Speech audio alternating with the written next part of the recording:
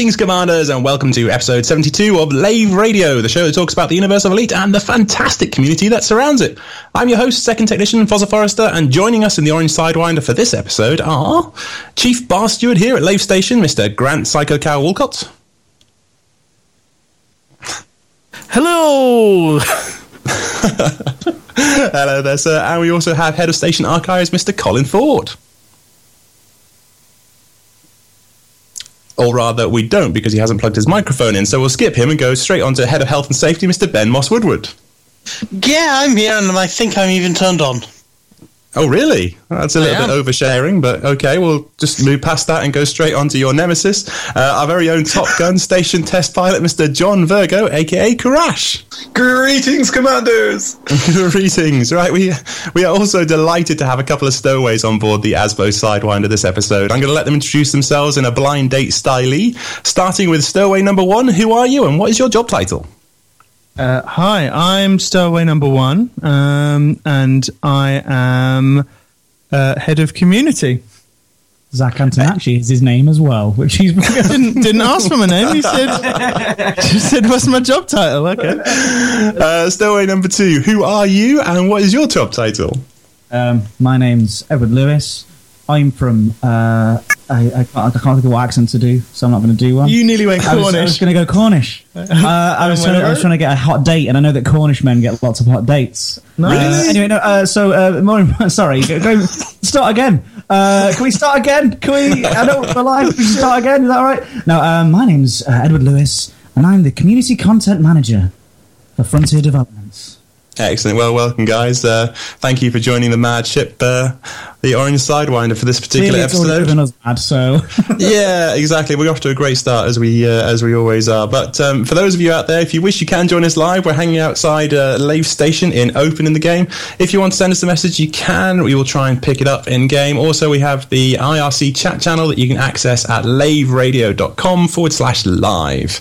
Okay, what we're going to do first of all is we're going to go around the guys and find out what they've been up to in and out of the game this week. Starting with you, Mr. Walcott, what you have been up to this weekend in words in the right order, please. Oh, no, damn, I got that wrong. That's the N-word. Oh. Yeah, I have been, again, it's just been a bit of more phone calls and stuff, trying to deal with my grand's flat and dealing with all that kind of stuff, which involves social workers, legal departments, funding departments. It just goes on and on and on and just drives you to the point where you just want to, This is you trying to sell your grand's flat from underneath her, isn't it? Yeah, I wouldn't believe it'd be so difficult. I mean, honestly, I can do her signature and everything. I mean, she's had a stroke, so you just have to sort of scribble. See that? There's that gasp that means you have passed the line of decency. No, she's fine. Yeah, it's just an ongoing saga. We're meant to have had it closed off by the end of this week. And as of yet, it is not going to happen. And I'm meant to be emptying it as well as doing these kind of things. So it's it's a bind, and it has just eaten up all my free time on top of all the other things I've been trying to get done. So it's been a tough old week, and so nice to kick back now and relax. That's got to be a fascinating job, though. How old's your gran? Well, actually, believe it or not, she turns 95 on Thursday. You see, there's got to be some decent swag in the house of a 95-year-old. There's got to be some interesting stuff in there, surely.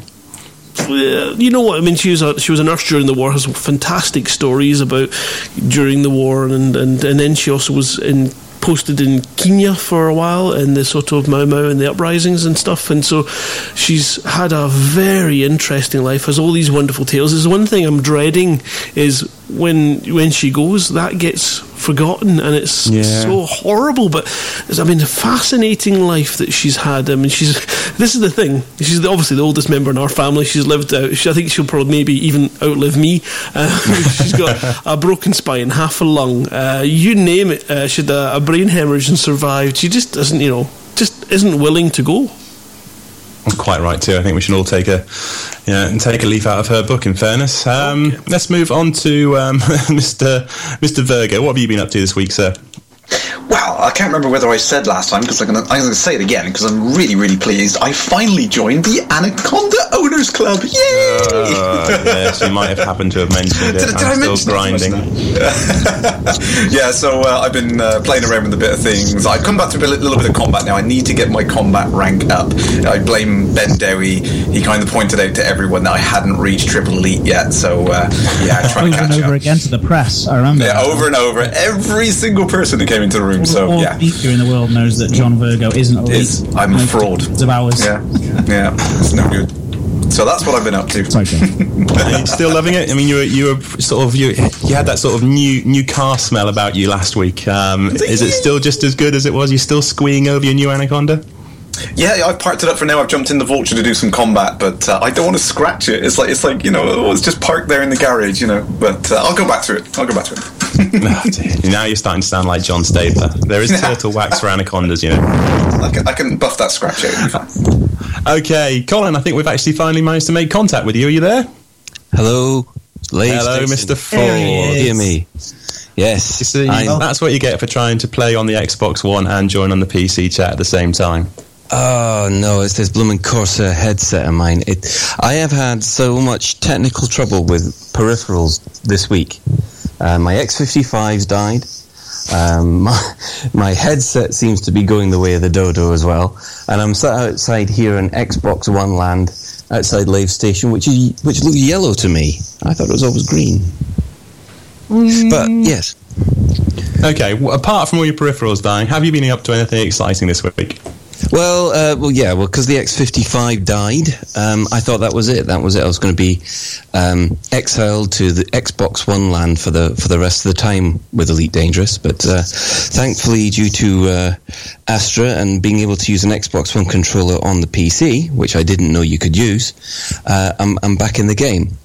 Apart from that, I went into a huff for about 3 days when the joystick broke. So I completed Arkham Asylum, that's one off the checklist. On the console, I'm assuming, not on the PlayStation, not on the PC. No, on the PC. I've managed to complete Arkham Asylum and Arkham City, so we're just going to wait for them to sort out Arkham Knight, and then my Batman fantasy can be complete. What about Arkham Origins? That doesn't count. Ben, what have you been up to? I've had a kind of shit day because I've had two flat tires at the same time. One going to work, one coming from work, so I was not impressed. Not impressed. I don't know what the hell happened. It's something dubious on our roads, no doubt. But in-game, I've been trying to save Edmund Mahon's turmoil systems because I think they've expanded a little bit too far, too fast or something. But I got a bit confused and wound up getting some things that said, take me to Gateway. I went to Gateway, and then Gateway said, I don't want them. So I had to try to find somewhere else to get rid of them. And I have to confess I'm a bit confused at the moment what they actually want us to do. All right, well, not to worry. Hopefully that will become clearer as we go by. Or maybe someone in the chat channel knows what the heck you're talking about, because I have to be honest, I haven't a clue. Ed and Zach, slightly different for you guys. What we're going to do is we're going to pick your brains and find out what you thought of the LaveCon convention that you went to about 2 or 3 weeks ago, and find out what you thought about that and your interactions with the community, starting with you, Mr. Lewis. Oh, thank you. You caught me unawares. I loved it. I was going to make some snarky joke about how much I hated it, but then I decided against that because you know what? There was absolutely nothing negative about it.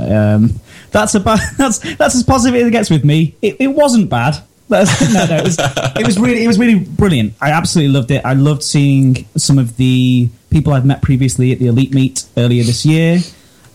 People I met at the premiere at the end of last year. And new people as well, new faces that I have actually never seen in person, but I've spoken to over and over and over again online. Sadly, a few people, like some of the streamers, like Fiery Toad, I only got to see him for a few moments, but because he had to leave early, but it was really nice seeing him. Even though I did see him at the premiere, but he looked very different because he was wearing a suit at the premiere, as many of you were. He just made a flying visit. Sad face, says somebody in chat. But I loved it. One of my favourite things was when we did the reception at the panel that we did. It was just it was so positive, and some people were so. I spent a good few weeks running around beforehand, gathering all this stuff together and making sure we getting as much stuff as possible. But I didn't realize what a positive response. I think that just goes to show that the community accepts bribery very, very easily. That's just what that shows. I think so. I mean, yeah, I made some jokes like, "Hey, and that's why I started with that one." So moving on, you can now ask some questions. But no, in all seriousness, I'm so glad that we were able to do that, and just even the response at the end as well to the CQC video, like the noise that people made after it was shown was like, "Ooh," and it was like, actually, that was. I was really surprised because I know that a lot of the PC audience, that's not what they're there for with Elite Dangerous, but CQC is genuinely an impressive, fun part of the game, and I think I think people even saw that trailer and went, "Oh, actually, that does look badass. You know, that does look cool." So yeah, that was my highlight for the night. Yeah, I'd agree with that. And yeah, I think the video that you showed there, and also the stream that you guys did a couple of weeks ago, even got me sort of. And we talked about this on the show last week that CQC was not something I was at all interested in, and most of the guys weren't. But after seeing the stream and seeing it in action, it's like, actually, yeah, I can see where they're going with this. We can get behind this. This isn't. This isn't as random as we thought it might be. But and in fairness, Crash has said that he's been saying that to us all along, but nobody likes to show off and no one likes to know it all. So yeah, there was so much positivity at that event. It was just lovely, and I'm really looking forward to the next time everyone gets together. And I don't know if I'm allowed to say this name out loud because it isn't LaveCon, but Fantasticon. Are people heading down to that? We're all about community events here at this at Lave Radio. So yes, we are going to be promoting Fantasticon in October as well, up in Hull, and I think a few of us are actually going up there as well. There might even be a show broadcast from the show floor there as well. So how is that up? Oh, okay, fine. If you live in Glasgow, Hull is south, but for most of us, it's that is such a London-centric, a southern country-centric way of attitude towards life. I'm from up north, from Blackpool, lad. Oh, so it's east. So yeah, there you go. Anyway, that's me, but I'm sure that Zach had a very different. I mean, I could probably talk about it a lot for a long time because we also played. What was the other thing we played? Artemis, and that was so much fun. And I think we were overall second apparently for the day that we were there, as the Frontier team played Artemis. And there are some photographs out there that are quite funny. The Artemis game, for those people that didn't see it, is it's like a Starship bridge simulator with various different stations for yes. communications, engineering, and you have the big cheese himself sitting at the front in the captain's chair. Was that you, Ed? Did you assume that mantle? Yeah. I mean, I was there. I chose to abdicate from the captain's. Right. Let's just make this clear. Ed moved from the captain's chair into what's the word? It was helm. I was driving. Helm. That's it. Moved into helm. Go on. Sorry. And then decided to drive into a minefield and an I did actually drive us straight through a minefield immediately, and within the first 1.5 minutes of playing. And then I was just, there was lots of screaming. There were screaming children in the room, and it was just panicking me. And I was like, I can't handle this anymore. There's too much responsibility. And yeah, I let somebody else take over.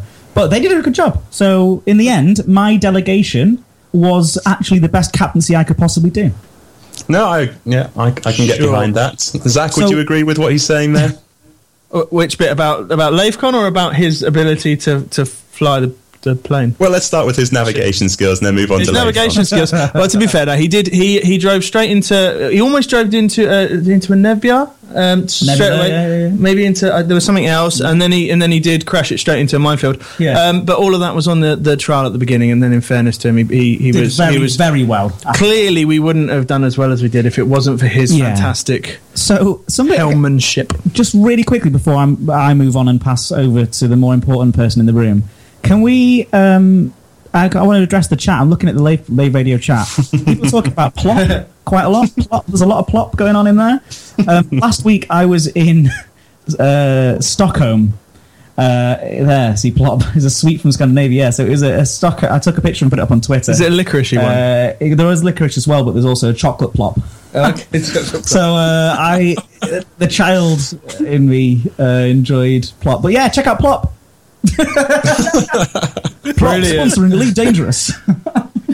No, it's not. Anyway, brilliant. Sorry. No, and anyway, onto the LaveCon onto your stuff. experience at LaveCon then. Yeah. So, I mean, do you know what? I think, yeah, exactly like Ed said in terms of, it was really, really fantastic. And I genuinely mean it was fantastic to meet everyone. I think what was really, really awesome in my mind, actually, was that it was a really nice opportunity to do something for all of the fans, and that was it. It was all about the players. It wasn't about Frontier Development or anyone else like that. It was all about the players that were there and being able to hopefully make those guys feel special. And I think that we all felt like, it was all about that. The fact that you had, the free paint job, the fact that we had the panel, the fact that we were able to be involved in everything. For us, it was just a really great opportunity to make everyone else feel like, do you know what, we really appreciate the stuff that the fact that the players are there and the community's there, and that for us was the key thing for us. And I actually felt like it was really, really positive from that aspect as well. But it was awesome to meet everyone, like so many amazing people and so many really, really dedicated players. It was genuinely fantastic. Excellent stuff. I mean, certainly from sort of our side of things, it's really nice when you guys come down and get involved with it. We had a lot of people going to their first sci-fi and fantasy convention at LaveCon, and certainly the fans that hadn't been to previous sort of Elite Dangerous conventions were amazed to find that the devs and yourselves were sort of walking around the bar, having a drink with people, sitting down around a pool table and just actually talking about the game. And for some reason they thought that we'd keep you in one of the back sort of green rooms and locked away and under key, as it were, and not let loose in case the community asked you anything you weren't allowed to answer, or asked you anything that was remotely sort of controversial or anything like that. No, exactly, and I think that's and that just adds. I mean, that's the thing is it really, really was just an opportunity for us to come down, meet everyone, and just chat to everyone, and hopefully make people feel like we really appreciate all of the players, rather than it being something like us being locked away, etc. It was really about us saying, do you know what, we really appreciate the really amazing players that travel down to make it, that live and breathe the game. That's really what it's about. And also the guys the year before as well, who had been down the previous time, the previous LaveCon, they'd enjoyed it so much last year that so the guys you saw this year around enjoyed it so much they wanted to come back, and so obviously we only had positive expectations. Great stuff. We're talking about positive expectations. That's probably quite a nice segue into one of the things that we've dragged you onto the show to talk about. You mentioned Elite Meet there, and obviously you guys are going to be having your own community Elite Meet in the not too distant future. Why don't you tell us a little bit about that? So some might call it a little bit of it's just a little event, maybe like a cantina type event, Ben. I seem to remember talking about something about this a couple of weeks ago. No, I have no idea what you're on about, Ben. Because if you'd have said it, we'd have known about it. We would have definitely. We'd have said, yeah, we've got one planned. I mean, I know you guys would never sort of make subtle hints about. Yeah, if we had an infinite amount of time and space, we might do this. Yeah, exactly. We're all about time and space. I have to say that the words and stealing the names of conventions too. Apparently, yeah, I know. Sorry, the words that you used. I sent him an email afterwards. I know. By the way, Mike, we're using your name. Hope that's okay. Smiley face. He was like, looks like I don't have any choice then. But no, you were much more. You were much less polite when we saw you at LaveCon. You were like, oh, about that announcement that you guys are. Yeah. Anyway, so yeah, I mean, what do you want to know? Well, I mean, I'm assuming it's going to be happening at Gamescom. So why don't you tell people, if they're going to be in Germany, how they can get involved with that, and what sort of things are going to be going on at that particular show, and anything else you'd like to share, really, without me pumping you for information too much. No, that's all good. I'm going to jump on this one. So, I mean, the fan event itself, obviously, we do have a nice little event that's going on. It's probably for about 100 plus people. As a part of the kind of the wider activity that we're going to do around Gamescom. The thing with Gamescom is, for us, I know a lot of people are thinking when we talk about Gamescom, it's just for people that might be able to make it, or they'll just be sort of looking out for a news announcement.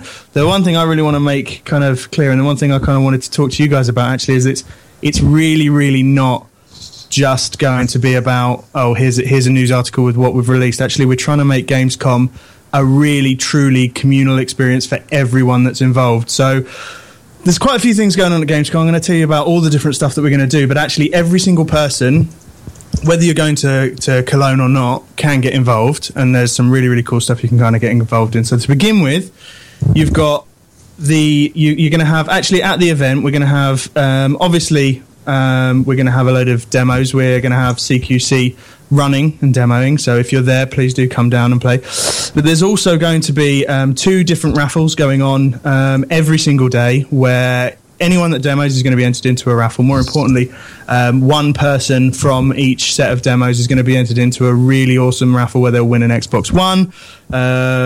So that'll be going on every single day. More importantly than that, Ed here is going to be every single day streaming from 12 till about 5:30. Because the raffles will be at 5 o'clock every single day. So he's going to be streaming every single day. And what we're going to be doing is, every single day on the stream, every single community member that's going to be joining in and watching, Ed's going to be giving away some exclusive GameCon games. Gamescom. That's the one.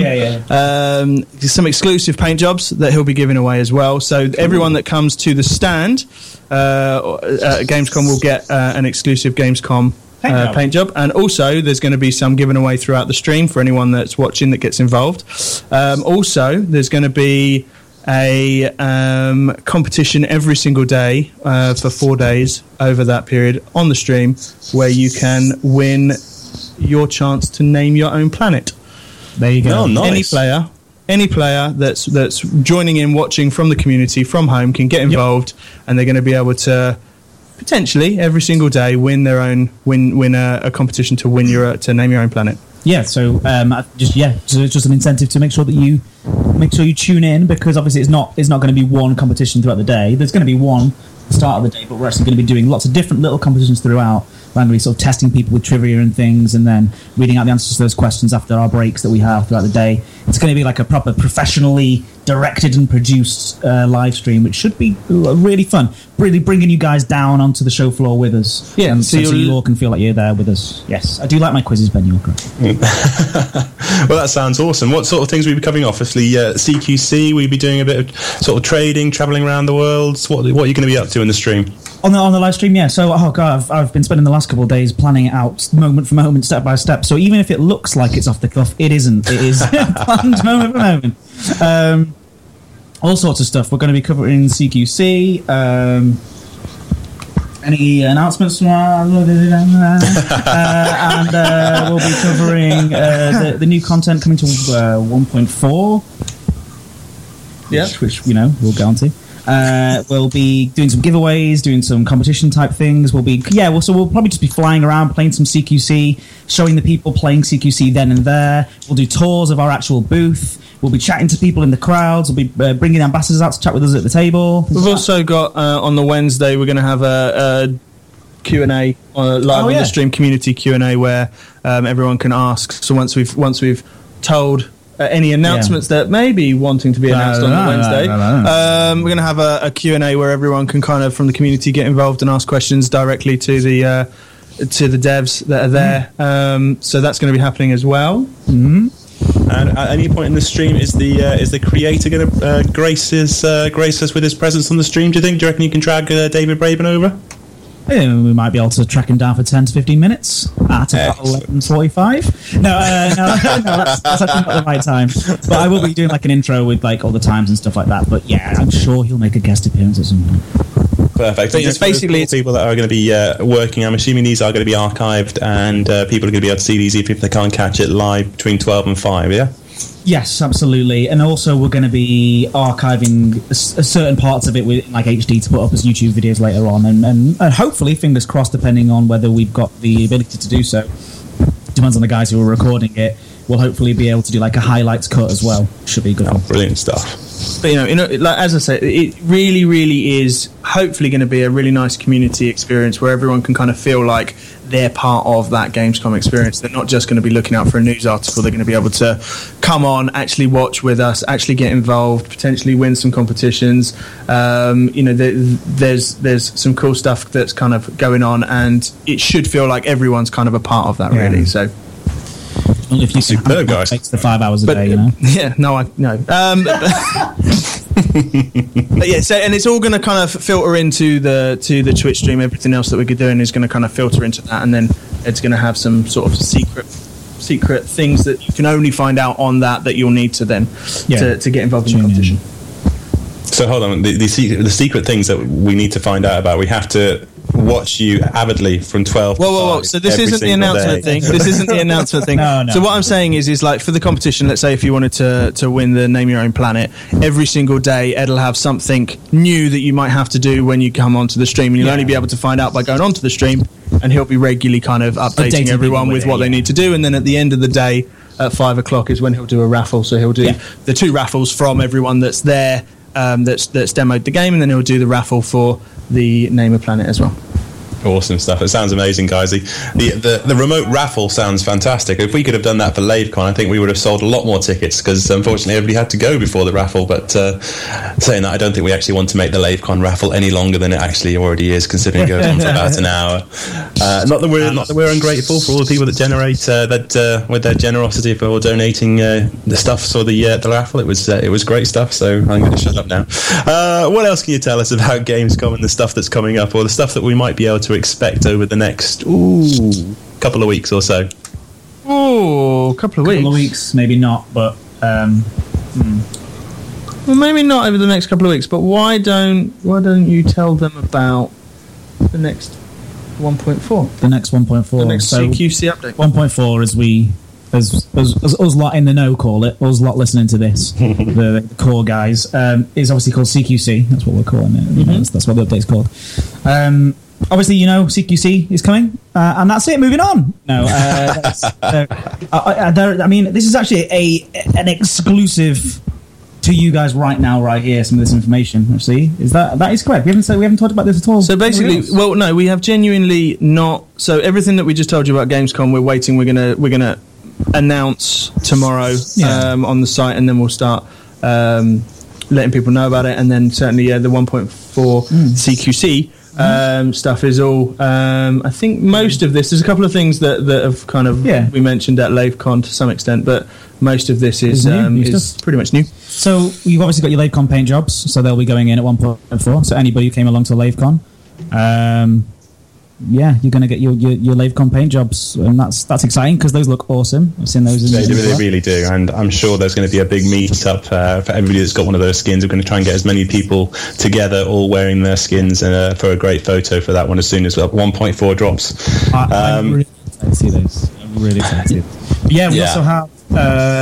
So talking of paint jobs, there are other paint jobs coming in at 1.4 as well, which are going to be available on the shops, and then lots more available for exclusive events and stuff. So we are like we said before, there is going to be a Gamescom exclusive skin. So if anybody comes to see us at Gamescom, so anyone comes to see us at the events and stuff like that, we will have those skins in the or joins us on the stream potentially. Or joins us on the stream, and that's the point we're trying to get. Okay, so they're just exclusives for Gamescom. You can't go into the shop and buy those. No, that's right. Just like with the LaveCon skin, you can't go to shop and buy those. Cool. But we are giving them away on the stream as well as prizes, and that's the point. We want to try and make people feel involved as well. So we also have, actually this week in this week's dev update, Mike Brooks is going to be talking about some of the mission tweaks that are coming as well with 1.4. So there are some mission tweaks in there, but you're going to have to wait for the details on that from Mike on. It's Wednesday that he does his dev update. Thursday. Thursday. Tomorrow. Thursday. Yeah. No, it's Thursday. Yeah, my bad. Tomorrow's the Meet the Team feature. Yeah. Then we have. Okay, here's the most exciting one. I think is the 3 new ships that are going to be coming 1.4. 3 new ships. 3 new ships. That's my 3 new ships. 3 new ships. 1. You got your. Hey, this is my radio presenter voice. 3 new ships. Coming 1.4. I don't know why I'm doing this. I'm going to stop. So we have 3 new ships. Yeah, the first one is the Imperial Eagle, which we did mention at LaveCon and also a week out, which is cool. And then we have the Dropship Mark II. Ooh. I'm waiting for any sort of response in any way at all. Ooh. What would you need a dropship for? Oh, the Dropship Mark II. So, Why don't you tell him about the Dropship Mark II? I can tell you a little bit about this as if we planned it. We didn't. No, there's no bullet points in front of me. So it has a better flight model than the Dropship. Speed, acceleration, maneuverability, and that sort of thing. And it is going to have like a more focused hardpoint loadout. So it's got like 2 mediums and 2 large hardpoints. And it's generally a more combat-orientated version of the Dropship, basically. But you've got like a sort of a reduced internal hardpoint quality. I think that was the way that they worded it with me today earlier when they told me about it. Like reduced internal hardpoint quality and quantity. So it's like reduced down in quantity, but it's like more focused. So it's just more combat focused. So more combat orientated. And is this the same? Do you need to be at a certain rank within the Federals in order to be able to actually buy the ship? Well, as with any sort of ship that's related to why does my brain just lost the word? A military faction. Yeah, faction. Then you do have to have a relationship with them to actually use it.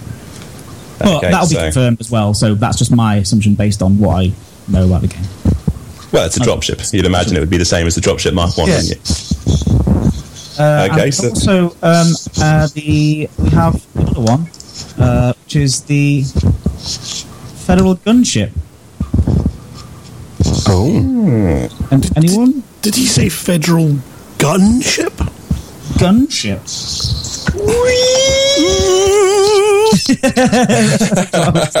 That's the response I was waiting for. I was just like, what's going on? so that's different from the Federal Corvette, then? Yes.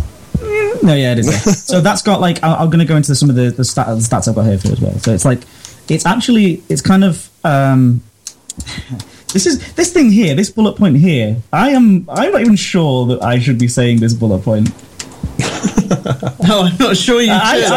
I'm actually going to leave this bullet point off, and I'm sorry. I wouldn't worry about nobody's listening. It's fine. You can just say it. Nobody's listening to this. Okay, so there's the gunship. It's got more hard points. It's got 2 smalls, 4 mediums, and 1 large. It is slightly less like the flight model isn't quite as like the speed, the acceleration, the maneuverability isn't quite as good as sort of like the Dropship Mark II, which I was talking about earlier. But it has got better armor and shields, and like an increased internal hardpoint quality as well.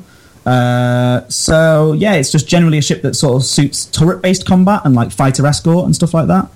So in terms of ships that are already in the game and in terms of size and dimensions, is this something along the size of an Anaconda to go toe-to-toe with an Anaconda, or a Python, or a Fer-de-Lance? I can't confirm that exactly, but it won't be as big as Anaconda. Okay.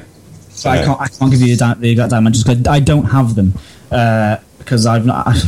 This is really quite early information we're giving you about these ships. So it's. I mean, they've been obviously we've been working on them for quite a while, but we're trying to. I'm trying to word this sentence correctly without giving any information. Okay, what about aesthetics? If you're on the Krypton Factor and I was blindfolded and I had to build this ship out of blocks, how would you describe it to me? Have you ever seen Doctor Who? So it's kind of shaped a bit like if you say the TARDIS, I don't think people are going to be quite upset. And you get inside a telephone box, and then it's big on the inside, but it's small on the outside. So how does that work? Magic. So the Federal Gunship is a TARDIS, is basically what you're saying. No, please don't take any of that seriously. I'm very sorry. Not like that. It's nothing at all like that. I think you just have to wait and see, because we will be putting out some teasers. Well, there will be. Yeah, you'll be getting some peaks soon in the week. Maybe soon. Soon. You used the word soon. Peaks. Really? You went there? Yeah, sorry. Yeah. Okay, cool. Well, that sounds absolutely amazing. Stop this for me now. End it immediately. So I'm assuming that we've also got the new ship as far as CQC is concerned as well, because we'll also have the new Condor as well, won't we? Yeah, in CQC. In CQC. So it's 4 new ships within the next sort of few weeks of the game. Well, yeah. So when CQC comes out on, on full release, you'll have that shit. What I'm trying to say is it's only in CQC. Just keep digging that hole, Ed. Right, what we'll do is we will let Ed take a drink of something nice and stiff. We'll go to an advert, and then we come back. We've got a few Q&As for the guys before we let them go back home, because they're obviously still at Frontier Towers at the moment. I'm sure they'd like to get home at some point. So, a short break, and then after that we'll come back for some questions. Lave Radio. It's even louder than me. Hey, wait a minute. That can't be right. Space can be lonely. But sometimes that's just what you want. Choose your holiday, the gas giants of Alioth. Partying the night away in Yorkville on Aquila. Or even go back and find your ancestors on Earth. The Rockforth Corporation makes your holiday special. And will let nothing disturb you.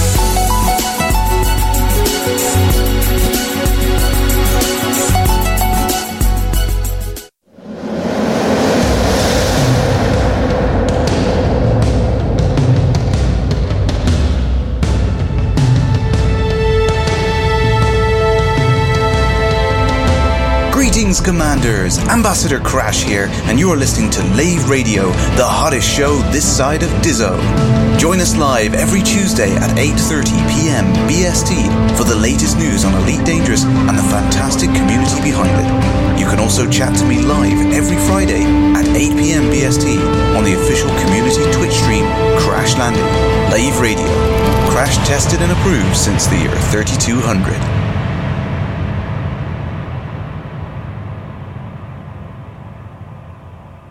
Lave Radio, transmitting to every corner of the galaxy. Okay, guys, and we are back, and we're going to quickly hit, whilst they're still here, whilst we've still got them strapped to their seats, we're going to ask the guys a couple of questions that we've had in from the community, starting off with... I see. I knew you'd sent a question. Jurian Wittenberg. Hopefully, I've got his name right. He's got some questions regarding exploration. So, obviously, in your latest newsletter, he says you have posted some stats about current exploration progress. How impressed are you with the current exploration stats? Okay, I'll jump on this one. So yeah, I mean, you mean the newsletter one that said how many thousands of years it's going to take for the rest of the galaxy to be explored? That one. That one, absolutely. Yeah. I mean, do you know what? Genuinely, really delighted actually, because from our perspective, I think that I think it's just a credit to the game itself in terms of what it is, in terms of that whole expansive galaxy that people can go out there, and there's so much to do and so much to kind of explore that yeah, I do. I think that it just kind of puts into perspective just how I don't know what I don't have a word in me to describe how huge it is, and for me, I think that's only a fantastic thing, really. Yeah, I think that I don't know if Zach answered. Did you may have just right? You may no absolutely you may have just said exactly what I was going to say. But I do think that we the people, I don't think they expected it to be even such as quickly as it is. I think people are. I think we are. I think from what I gather, people around the office are really impressed by how far these guys have got already, even though it is 26,000 years or something silly before they find it. We're making progress, but progress is slow. Yeah. Yes. Yes. Okay, let's maybe ask the other questions. Did you guys expect so many people to go straight down to Sagittarius A, or the other side of the Milky Way in the first year of the game? Did we? Sorry, can you repeat that question again? Sorry. Yeah, did you expect so many people to go to the centre of the galaxy, down to Sagittarius A?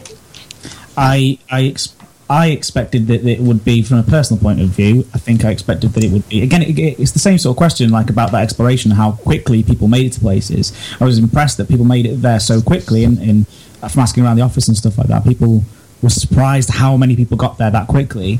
But at the same time, also, it is a target. It is like Sagittarius A star. Like, of course, people are going to try and go there straight away. So I think I remember, I'm sure early on speaking to like one of somebody like Mike Brooks or Dave Raven about it, And he was saying that he was impressed that someone had got there so soon when the first person made it there. I remember that was quite a moment for everybody. And also when the first person who found an actual black hole, just a black hole on its own. And I remember seeing and everyone was like, black holes in this game, what do they look like? It was pretty awesome. Yeah. Okay, you see, Jurian, he's very sly. He lulls you into a false sense of security with some nice positive questions, and then asks this one, which is, people seem to be complaining that exploration feels a little bit underwhelming, even though they seem to be doing it quite a lot, in both the revenue per time invested and the variety in which the game has to offer. Has Frontier been picking up on this, and is there any love ahead for exploration? So yes, and I mean, I think that's yes. There's those two questions in the third one, but I think that as you said rightly, there is a obviously we've just been talking about just how much exploration has been done and how much there is obviously still out there. I think that those voices have been heard. I think it's not just exploration, but also other different areas as well. Those have definitely been heard, and I think you know what? I don't want to say the word, but yes, it's definitely something that the development team hear and have heard the kind of the feedback around different areas that people would like, and that goes across everything. I think sometimes it seems like posting feedback in the forums or posting feedback in different channels might not necessarily get through, but it absolutely does 100%, and the developers are actually reading the forums really regularly. They're constantly taking on feedback. We're constantly passing feedback through. Brett, who I know is listening, specifically every single time there's an update, he's specifically collating all the feedback and sending it through to the developers. So yes, but not just in that section, in genuinely across the board, no matter what the update is. But will you see some love soon? Soon. Excellent. Hopefully that will be enough for most people. We've got a lot of questions around exploration. I think it's the area that everybody's doing a little bit of at the moment. Nice question here. This one comes from Galactic Midden. If you had the power of pixel creation, with which fancy structures, objects, or interactive gameplay component would you guys personally add to the Elite Dangerous universe? So again, you're talking very about personal things, their personal preference, because of course we don't touch game design at all. No. Team, so we can only really say what we think's cool. Does Midden mean what structures will we think would look cool in the game? Because I actually think that the stuff in CQC as well that you see in CQC, just seeing something that's really cool and interesting like that, where you can fly through and fly around it and things like that. I think that sort of thing is cool in the game. So I'd love to see more. I'd love to see more of that sort of thing, just from a personal point of view, as if I was playing it. Absolutely. I think on a personal point of view, since we're doing that, I would just make something like a ship that literally is only mine and was the absolute most amazing thing ever, and I could just literally fly through and be like, yeah, that's mine. That's absolutely mine. No, I wouldn't. Of course, that would be completely selfish, but maybe I would. I don't know. A Zach special. What would you call it? What would you call your ship? It would be huge. It would be the biggest thing in the world, and it would be called the Zactopia. The Zactopia. Okay, guys. So, in months and years ahead, when Zach's obviously sort of nestling into the code when nobody's looking, just look out for that mysterious ship, the Zactopia, flying through your system.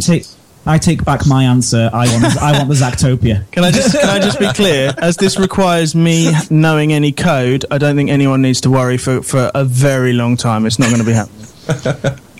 That's great answers, guys. I mean, even the CQC one, I think is a good point. I can't remember if it was you, Ed, or if it was you, Zach. I was talking about this at LaveCon, but yeah, at the moment you obviously have to jump into CQC from a separate menu. But yeah, these battlefields are really beautifully sort of developed, and it would be great if they were sort of standout destinations that people would go to certain systems to be able to see. So, for example, if there was a battleground at Lave, for example, you'd be able to fly to Lave Station, and then just off to the right hand side of Lave Station, you can see sort of an area that's sort of cordoned off, and you can actually see the CQC arena in the distance. And if you wanted to maybe access it later in the game, you could actually fly towards it and jump into it that way. But I think actually having these structures, seeing as they're all there, having them in game would just add a little bit more sort of tapestry to some of these systems.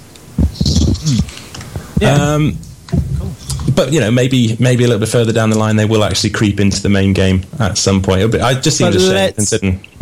Let's just be honest and say that Zactopia would be better. Fine. Yes. In fact, in our chat here, Ben has said, "Can we all answer the question too?" And I think that'd be really cool. I want to hear from you guys. What you want. Yeah, go on then. Let's see what the Lave Radio crew want to inject in this game. That's not a bad idea at all. Crash, we'll start with you. At least that's going to be PG-13. Go on. What are we trying to say? Is this just exploration type things? Are we talking, or anything? Anything. The world is your lobster. Oh, the galaxy is my... Oh, dear.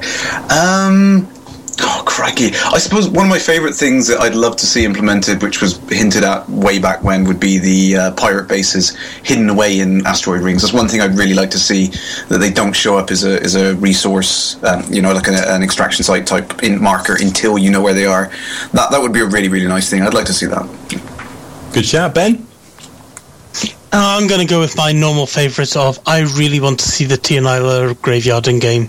The Tianila graveyard. Yeah, I've been looking for that for so long, literally, and it's nowhere to be found. You see, when we talked about this before, I still think the Tianila graveyard would make a great CQC map. Yeah, that could be cool. Lots of derelict ships with Dave Hughes floating around. Nice. Colin? Oh, I've got two little bugbears. One would be multiple commanders. Hold on. Power of pixel creation, it says. Oh. How's the second account go into pixel creation? That's not injecting something to the galaxy. Right. Go on, stay on brief. Stay on brief. Oh, you know what? Some kind of racetrack. Some kind of racetrack that we could all just have a quick dash round and see how we do, just like the G1 in Dockers. Okay. Yeah, not a bad shout. Obviously could be another sort of arena type game, maybe after CQC. And finally, because this is the one that I've been dreading the most, Grant, what would you like to inject into the universe? Well, actually, at the current minute, I've not had to do much to get things injected. The community are doing all the kind of things I would want for me. But I have to say, and this is actually quite sensible for one, so yeah, hold on to your hats. I would love the Silver Comet to be in-game and to be... roaming around the galaxy, taking out people. Unfortunately, it's like that wonderful kind of go-between for them. The Thargoids. So you could be like going, "Yeah, I've just escaped the Thargoids." What's that on my scanner? Oh, it's the... Oh crap, it's a Silver Comet. And if anyone's not read it, it's from Darren Gray's short story called The Silver Comet in the Anthology Tales of the Frontier book, which is awesome, and it is a brutal story, but that would be awesome to see that kind of thing in game and then kind of have to change your underwear. See, I thought we were quite safe with that one. I thought, not a problem. He's taken the tone, he's taken the level, he's kept it nice and clean. And then John Stabler throws into the chat channel he wants floating brothels to be in the game. So has to go and lower the tone. So thank you, Mr. Stabler. Yes, floating brothels is what you would add to the Elite Dangerous Galaxy. How lovely. For me, I think I would go for generation ships. I think I'd have a very, very long sort of mission like the unidentified artifact mystery thing, and at the end of it I'd have some sort of generation ship in the galaxy. That I think would be a nice little touch. But talking about an identified artifact, that's one of the other questions we've got from the community guys. It says, can it ever be solved? What? One word answer. What? Ask the question. Ask the question again. Okay, so ask the question again. Just ask the question. Ed and Zach, can the unidentified or unknown artifact mystery be solved? Yes. Next question. So you're telling me there's an end? I'm not telling you anything. Just keep searching. Next question, please. Okay, fine. What about will stellar phenomena occur in the game eventually? So stars going supernovas, asteroids smashing into planets, anything like that. So any idea whether or not they're on the horizon? Oh, unfortunately, that's not really under our remit. It's not really our area, so we can't really answer that question, unfortunately. Sorry. No, that's fine. What about, a question from Nick Coulson, which is, why do so many systems around Nebula require a permit? again, it might just be a coincidence, but it might also be a reason behind it. I'm sure there probably is. You know what? And if you asked David Braben, if you saw him, I bet you he'd have a good answer for that one. But unfortunately, I don't have it. You know, I just don't have it. Sorry, I can only do so much thinking for one day, and I already did it. And I've had a stiff drink now after the last part of this podcast. It's all gone horribly wrong. Okay, anyway. So what about another one from Galactic Midden says, what does level 2 and 3 detailed scans specifically refer to? So that's an interesting question. Does it? Because all I know about that is that obviously the game mechanics side of things, which obviously level 1 is just like the ping that you send out, which finds like the sort of gravitational, like finds the bodies in the space, but obviously no details about it. But then level 2 scan is, and correct me if I'm wrong, I mean John Virgo could probably answer this question better than anyone. He's played more of the game than I have.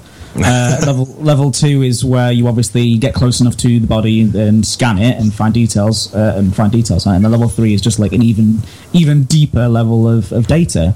That's all. Is that what he means by that question? Yeah, I think so. Yeah, I think someone obviously hasn't read the in-game manual.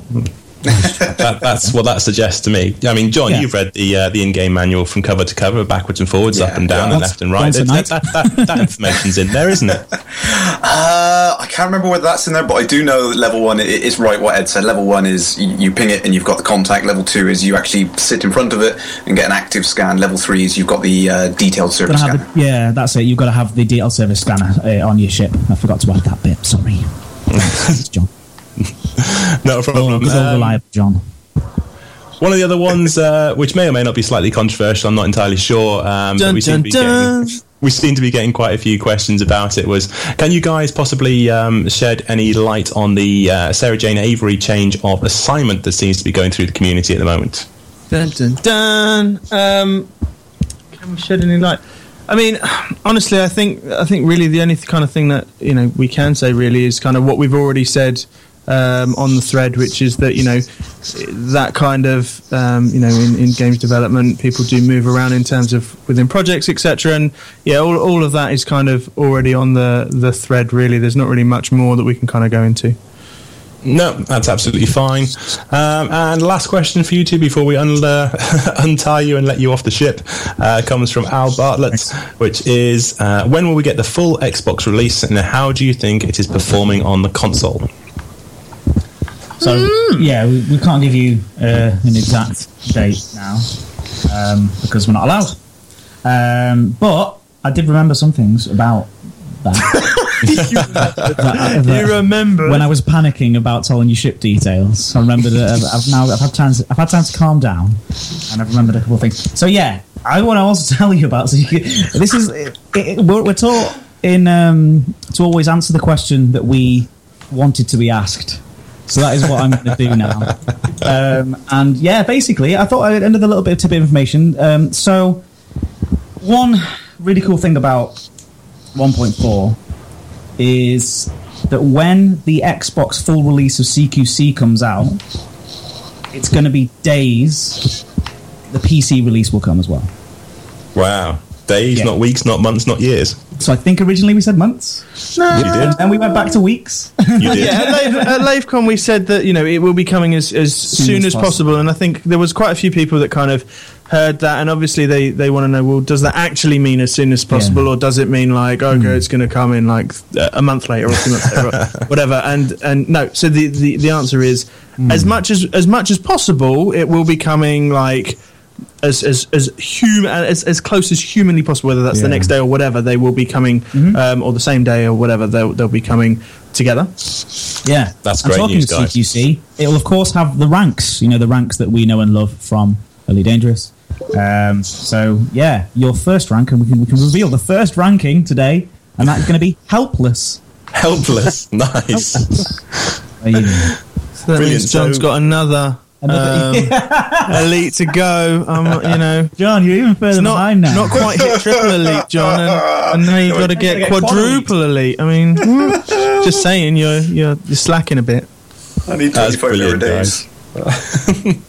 Ben, did you have something you wanted to pick up on that? Yeah, you mentioned that the release for the PC was going to be coming within days of the release on the Xbox. What about the PC's beta then? When's that happening? Oh no! Well, what? Just to be clear on what I said there is that it's on when the full release of the Xbox CQC comes out. That's going to be days since then. So, of course, there is the GPP as well for the. Yes. But to answer your other question, were you going to say something? Oh no! I have no. It's because we don't have plans. What? Doing? There seems to be an internal conference going on over there. Look, 1 second. Let's just go and have a chat. Can we get some elevator music on here, please? Yeah. No, I don't know. Yeah, basically, the only thing to say is nice. You're with, eh? Yeah, the only thing to say, obviously, is as Ed said, the GPP, and then when there is the full release, that will come at the same time as the PC release. Yeah.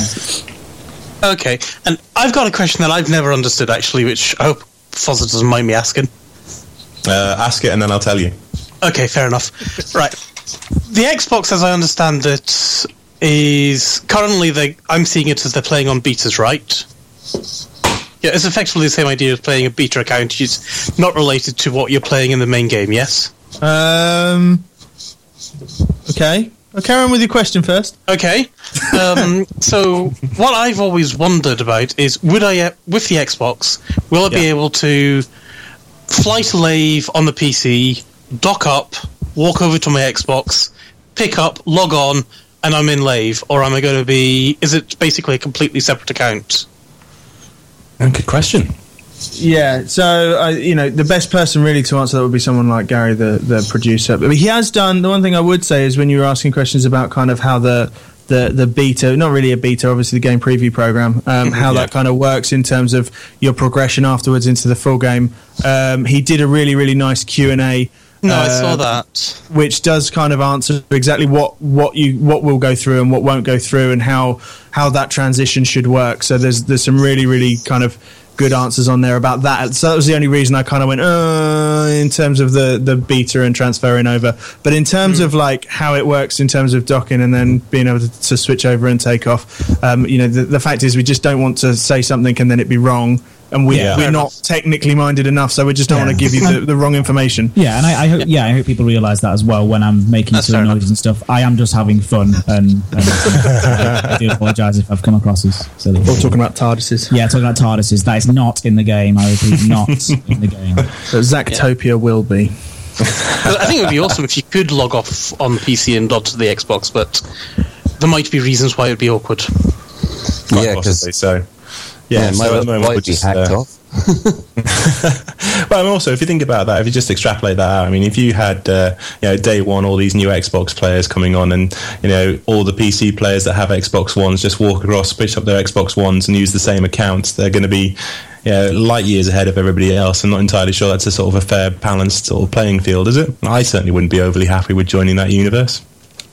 I'm going to go the other way around and say, if I was somebody who'd spent the past 6 months or whatever, building up my commander on the PC, why can't I carry him onto the Xbox? Well, technically that means now that Karash has 8 elites to go. That's less than 50%. Yeah, that's what we did it. Shut it. Cool. Okay, we'll have to park that and we'll You'll have to just wait until we've got some fan details about it. We'll park that and we'll speculate wildly on it for the next few weeks, and then I'm sure we'll find out a little bit. Exactly. That's what we do. We'll find out later if they're ever going to merge the accounts as it currently looks. Okay, guys, have you got anything else you want to sort of touch on before we let you out of the ship? Just want to reiterate about watching us at Gamescom, and if you're not sadly able to be with us in Germany, because I know if you guys are coming along, I wish you could all come with us and join us at our fan event as well, Elite Meet. But yeah, definitely tune in. There'll be lots of. We're going to be promoting it quite a lot throughout the week, so make sure you get it down in your diaries and come along, because like I said, there are going to be some giveaways on there. There's just going to be some cool chats with people and stuff. We're going to have a nice time. Great stuff. Well, I know for a fact I'll be tuned in from 12 till 5 every day, watching your beautiful visage. What would you call your planet, Fozza? If you won? The Forest of Foz. That's what it's got to be. Oh, the Dark Forest. Fozzeton. Yeah, Planet Fozzeton, I think we'll probably go to. Yeah, but I'm assuming I'm probably not allowed to win. That might be a loud cry of fix if that was the case. I don't know. Everyone's entering. Everyone should be able to enter. Everyone should enter. Everyone should go along. There's going to be, as I say, details. We're going to be putting up a post tomorrow that just details like everything that we're doing, which, to be honest, is everything we've just said here. So, we did want to come and talk to you guys first and let you guys know first. But we're putting up a post tomorrow, and then there'll be like terms and conditions and boring legal stuff in there. So feel free to have a look at those. But do get involved and do enter the competition. Everyone, including you. Why not?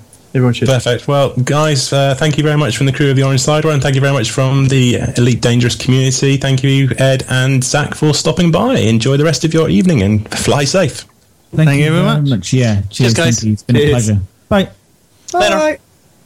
Cool. And whilst we let them out of the airlock, we are going to have a quick advert, and then we're going to come back and talk a little bit about the dev news.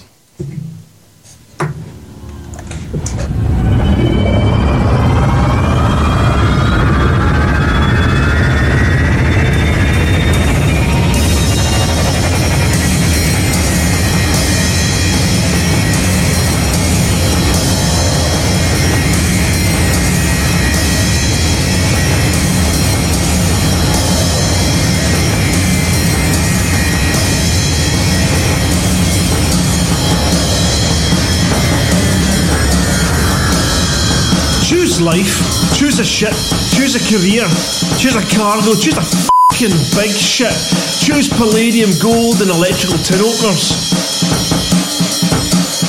Choose good health, low cholesterol and ship insurance. Choose fixed interest loan repayments. Choose a space station. Choose your friends. Choose leisure wear and matching luggage. Choose a paint job and hire purchase in a range of fucking colours. Choose decals, exploration, and wondering where the f*** you are on a Sunday morning. Choose sitting in that chair, running mind-numbing, spirit-crushing trade routes, stuffing f***ing junk food in your mouth. And choose rotting away at the end of it all, pissing your last in the void with no one out there to hear you, bury or do anything as you drift away in cold space. Until some comes along to steal your ship, your cargo and your clothes, leaving your bones floating out in space. Choose your future. Choose life. But why would I want to do a thing like that? I choose not to choose life. I chose something else. And the reasons? There are no reasons. Who needs reasons when you've got onion heads?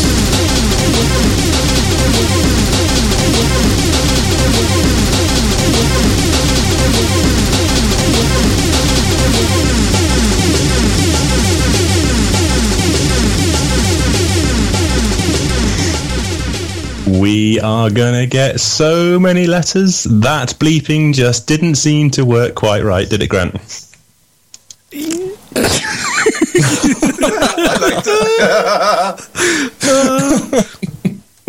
Oh dear. In fact, I'm just going to apologise now for those people that aren't a fan of the Onion Head advert, and we know there are a few of you out there.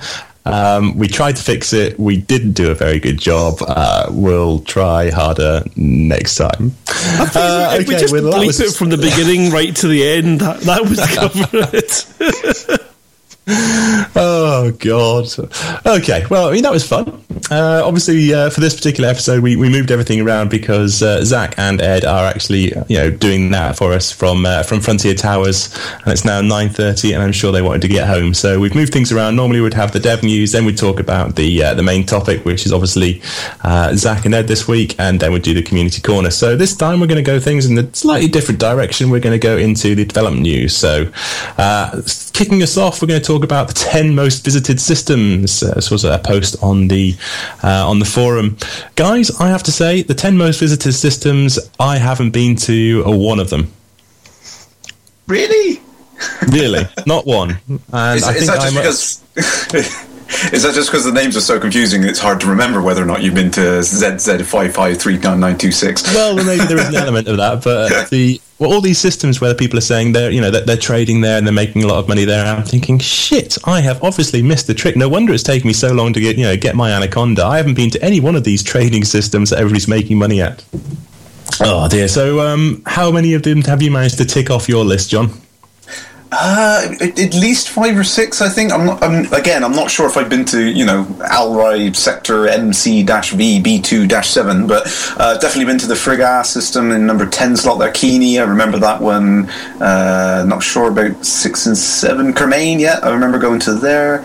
Patriti, LHS 3447. That's right near the start point. And Everett, definitely been to that one. So at least 6 of them, I think.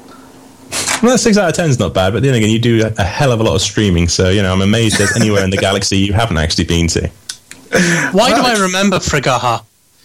Wasn't there a community goal there or something? What happened there? It reminds... I think there was a CG, yeah. Yeah, there's something there.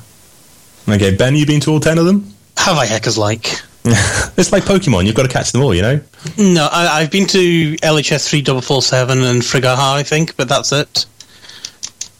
Right, even when they were talking about being the starting system, I don't even think I started there, did I? I think I started at the Founders World. It's because if we started with our perks, then we'll have started in different places like Lave or the Founders World. But I have been there in there because I met up with my brother-in-law in LHS 3447.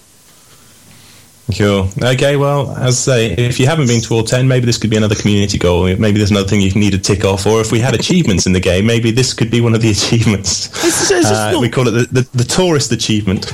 Is it not just a sort of right, okay, you guys, you've enjoyed this trade route. Now we're going to screw it up for you by telling everybody. Well, thing is, Grant, everybody must know anyway. I've not been to any of them. I didn't know. I'm grinding my way to an Anaconda. I'd love a trade route like that everybody seems to be making money out of.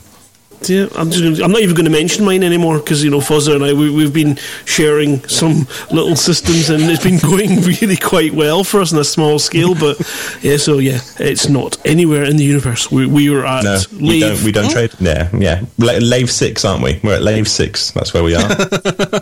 No, Crash is just about to smear on the ground at the moment. Okay.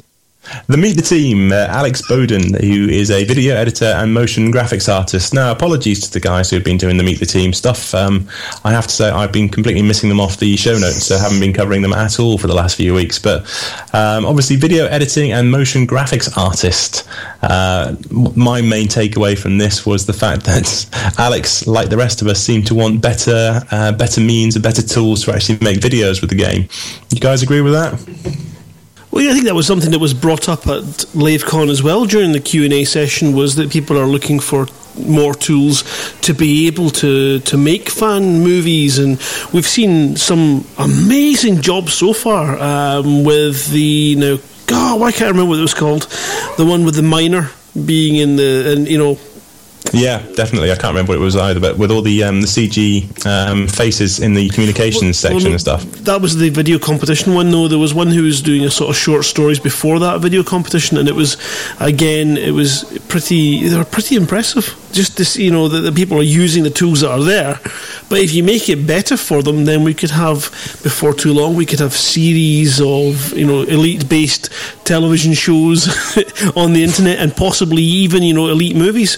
But I think the better the tools are, then the better the fan projects can become. And I think if you're having people who are making, whether or not it's a drama set in the Elite Dangerous universe or not, it'd be so cool to have that in-game graphical content being used in these kind of short films. I think it'd be amazing. It would totally hype your gameplay, and to then log into the game and for it to look like the film you've just watched.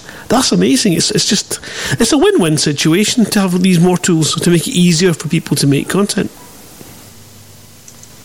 Yeah, absolutely.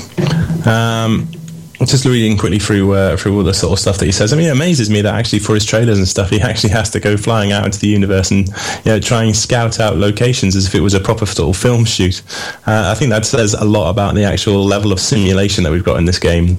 The fact that they can't just sort of cherry pick or pick out from from the source code, as it were, what sort of places would look good. He actually has to go and fly around the universe looking in the same way that you do when you explore, looking for places that would look pretty cool in trailers.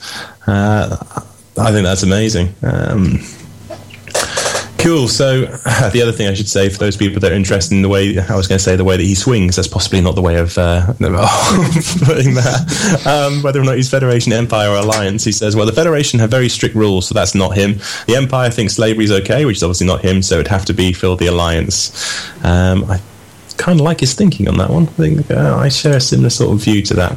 Okay, so moving on to the Michael Brooks dev update on the 23rd of July. This is the rise of player-made factions and turning a minor faction into a major faction. What did you guys think of this? I know there was a knee-jerk reaction of people shouting, oh no, it means that we're going to get group play and we're going to get sort of big groups and it's all going to be like EVE Online and it's all going to take over and it's going to be no fun anymore. Do you think it's really worth all the panicking? Nah, I think it's a natural progression from. It's one of those things that we all had the discussion of in the DDF way back as well. Was talking about these small local factions and their ability to grow if the conditions are encouraged by gameplay, and it's just the natural progression for that. I think it's awesome. It gives me hope, and I imagine Karash as well, from all the fun things he was doing with his own system, trying to flip it back.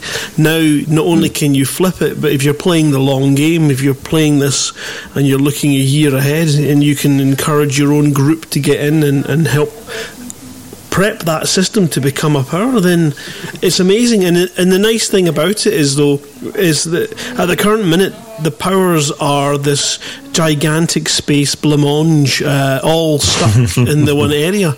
This means you could actually get new powers much further out, and then slowly growing. It just creates this kind of tension and what you would call the systems in between.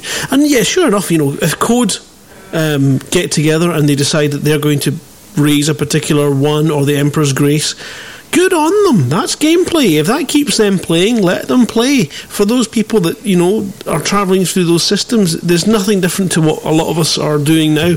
A lot of us, not me. I'm always in open, and I just like the fact that I could get my arse kicked in open, and it happens mostly by myself.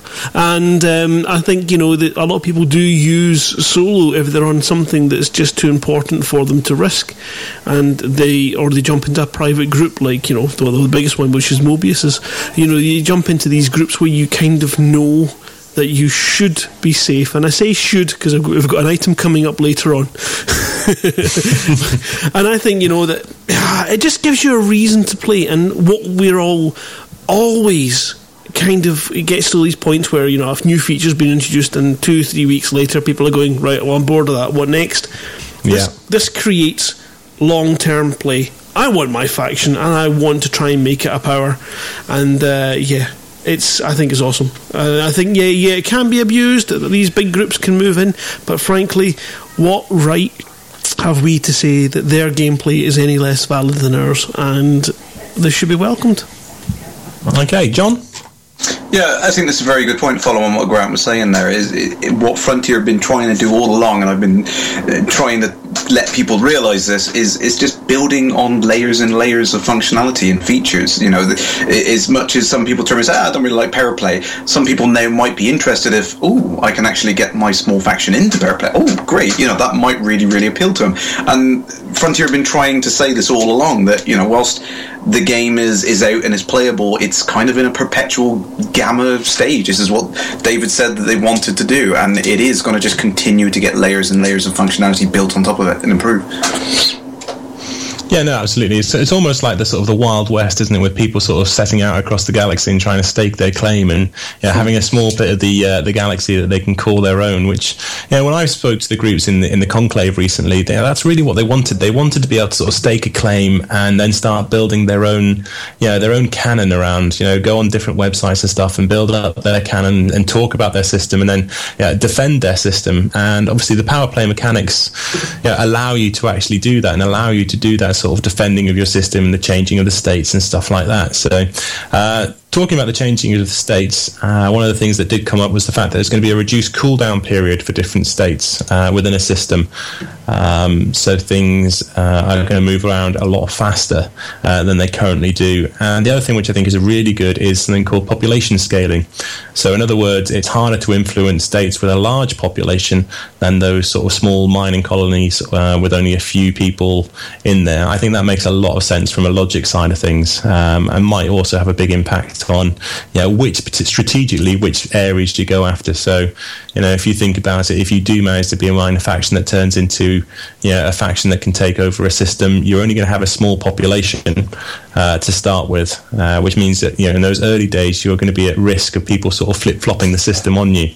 So it just means you have to work harder whilst you're small and build your system up until you get a bigger population, and then gives you a little bit more security when people come and try and take it over. So I think that sort of extra level of realism and gameplay really adds to the whole power play dynamic. So all in all, quite a decent dev update there.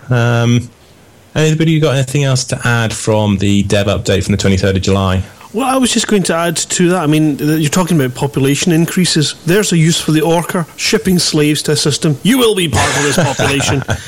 But something that's quite interesting, actually, and I don't know how they're going to do this at all, is when you're promoting a minor faction to become a power, the perks, the effects it has in the system, can they really procedurally generate them? Surely that's going to be a manual intervention, because you're going to have to make sure that it's the right flavouring. So if I get the Beldacri brothers to become a power, they are just pirates. They don't care. I was allied to them and they still shoot me out the sky. They're a bunch of murdering so-and-sos. and if they became a power, I can imagine the perk is absolutely nothing. Good luck getting through here without getting robbed. But that'll be quite interesting to see how they come to create that part of the content. No, it's interesting. Although they did say that these minor factions turning into major factions stuff is still going to be a very, very difficult path. It's not going to be something that people are just going to be able to rock up and do within a matter of days. So, possibly we're still going to have only a small number of community groups going this way. So, if it's 5 to 10. Then it could be possible that they can interject something with that and talk to the guys that are running the actual factions and try and figure something out, or that maybe they can just make a list of generic ones, and if you get to that level you can choose which particular power you want to put on your system. Who knows? Again, wildly speculating, but overall quite an interesting update for power play there. What else have we got?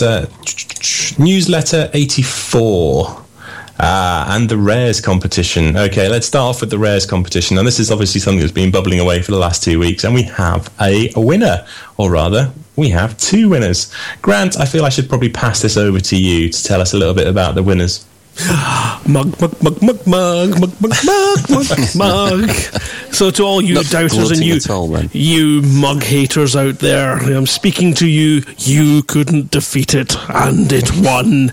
But then Frontier kind of went, well, you know what? It is a mug. Let's put in a decent one that might actually go. And now all of us mug supporters are sitting with the reality of having to fly to Hutton. And I'm thinking, I'll just fill the T9 with scrap, do a couple of things, I'll do some streaming, we'll create kind of a show about it, we'll do some fun stuff to kind of do it. And then I went, T9 to Hutton, it's an outpost. I'm not going to be able to land. So I'm glad that ahead of doing this, I've worked that out, because that would be one of the most depressing things I've done in game ever. That would be hilarious. I was going to say, that is a stream I would definitely tune in to watch. You would actually you can imagine the chat channel on that. Any minute now he's going to realise Any minute. Just wait for it. Wait for it. Request there docking. it is. No! Yeah, everyone would be just waiting for that face to drop, wouldn't they?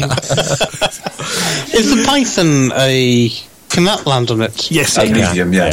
So you could do it in a Python, which would obviously be the order of the day, but maybe we should just back up here a second. For those people that haven't been following the Rares competition, so Frontier offered the opportunity for the community to inject a new rare goods into the game, which would then spark off a community goal in order to get those particular rare goods made. So in the case of Hutton Orbital, it was... the short description of it is delivered over vast distances by those in search of a profit. The Hutton Mug is only sold to commanders who make the painfully long journey to Hutton Orbital. Made from the salvaged frameshift drive plates of ships that ran out of fuel before reaching this far-out station, this is purely a vanity item commemorating the epic journey. Its value lies in its rarity and latent frameshift energies, keeping your drink that little bit warmer for the journey. So the availability is done in 1 ton, and in order for it to actually be made, we need to carry salvage and scrap to Hutton Orbital. Now, I haven't been to Hutton Orbital, so how long does it actually take to get there in Alpha Centauri? Well, I think so I was going to say, I think the estimate is around 30 to 40 minutes in game time at maximum supercruise speed. You are shitting me. Really? No, I shit you not. Oh my god! We've screwed ourselves over. 30 to 40 minutes. Yes, about that. It's 0.22 light years away. Oh, for Christ's sake! No, the amount of times you've come across commanders who've suddenly said, "Oh, I've just taken this delivery. I got 30 minutes to get to Hutton Orbital," and you just go, "Go on then." Right. Yeah, okay. I did make that mistake, I will confess. Oh, it was you, wasn't it? Yeah, I've done that. I love it, though. I love it. I think it's a wonderful homage to Frontier Elite 2, though, isn't it? And doesn't Hutton already have a rare good that you can buy there already? Oh, you went there. Oh. You went there. I was merely going to point out that there seemed to be a lot of a backlash against the Hutton Mug because there was already a rare at Hutton. But I was going to point out that obviously Listy already has a place where you can get 2 rare goods items. So it's not as if there isn't a precedent for it. So what's the other rare good that you get at Hutton? I think is it Centauri Gin or something? Tau Centauri Gin, something like that? Alpha Centauri Gin. Okay, Alpha, cool. yeah, that's it. Right, okay. So, because there was a small amount of dissension in the ranks amongst the community about the mug getting in, Frontier were very kind and they allowed us to have a second winner of a rare goods. And this one is I'm going to butcher this name, is it the Sothis Crystalline Gold? That sounds ridiculous. Sounds ridiculous. Mug was easy to pronounce. So the short description of this is when gold is exposed to the rare gas coming from the thermal vents on the seabed of the twin Earth-like planets of Sothis A5 and Sothis A6, it forms into a previously unseen crystalline structure unlike other crystalline golds. Scientists and engineers are only just beginning to discover the varied technological uses for this rare form of gold due to its unique lattice. Already Sirius Corps are worrying about possible hostile takeovers of their far-flung colony system. Means to create, you need so many tons of normal gold. Okay, so that one seems a little bit more straightforward, but again, a good storyline behind it. You can imagine they could write a decent backstory and a decent ongoing story plot to inject into the galaxy to go along with that particular rare good if they wanted to. Yeah, but it's easy. It's easy to do. You know, I could have picked one that was like a new rare for cricky, my home system. I could have come up with Beldakri kebabs or something. You know, you just got to bring food canisters to it, and then they'll sort of burn and them. Slaves. Add some beer, and slaves, and then you get a kebab, and it's nice and easy because it's only 200 light seconds from the star, and it's nice and easy to get to.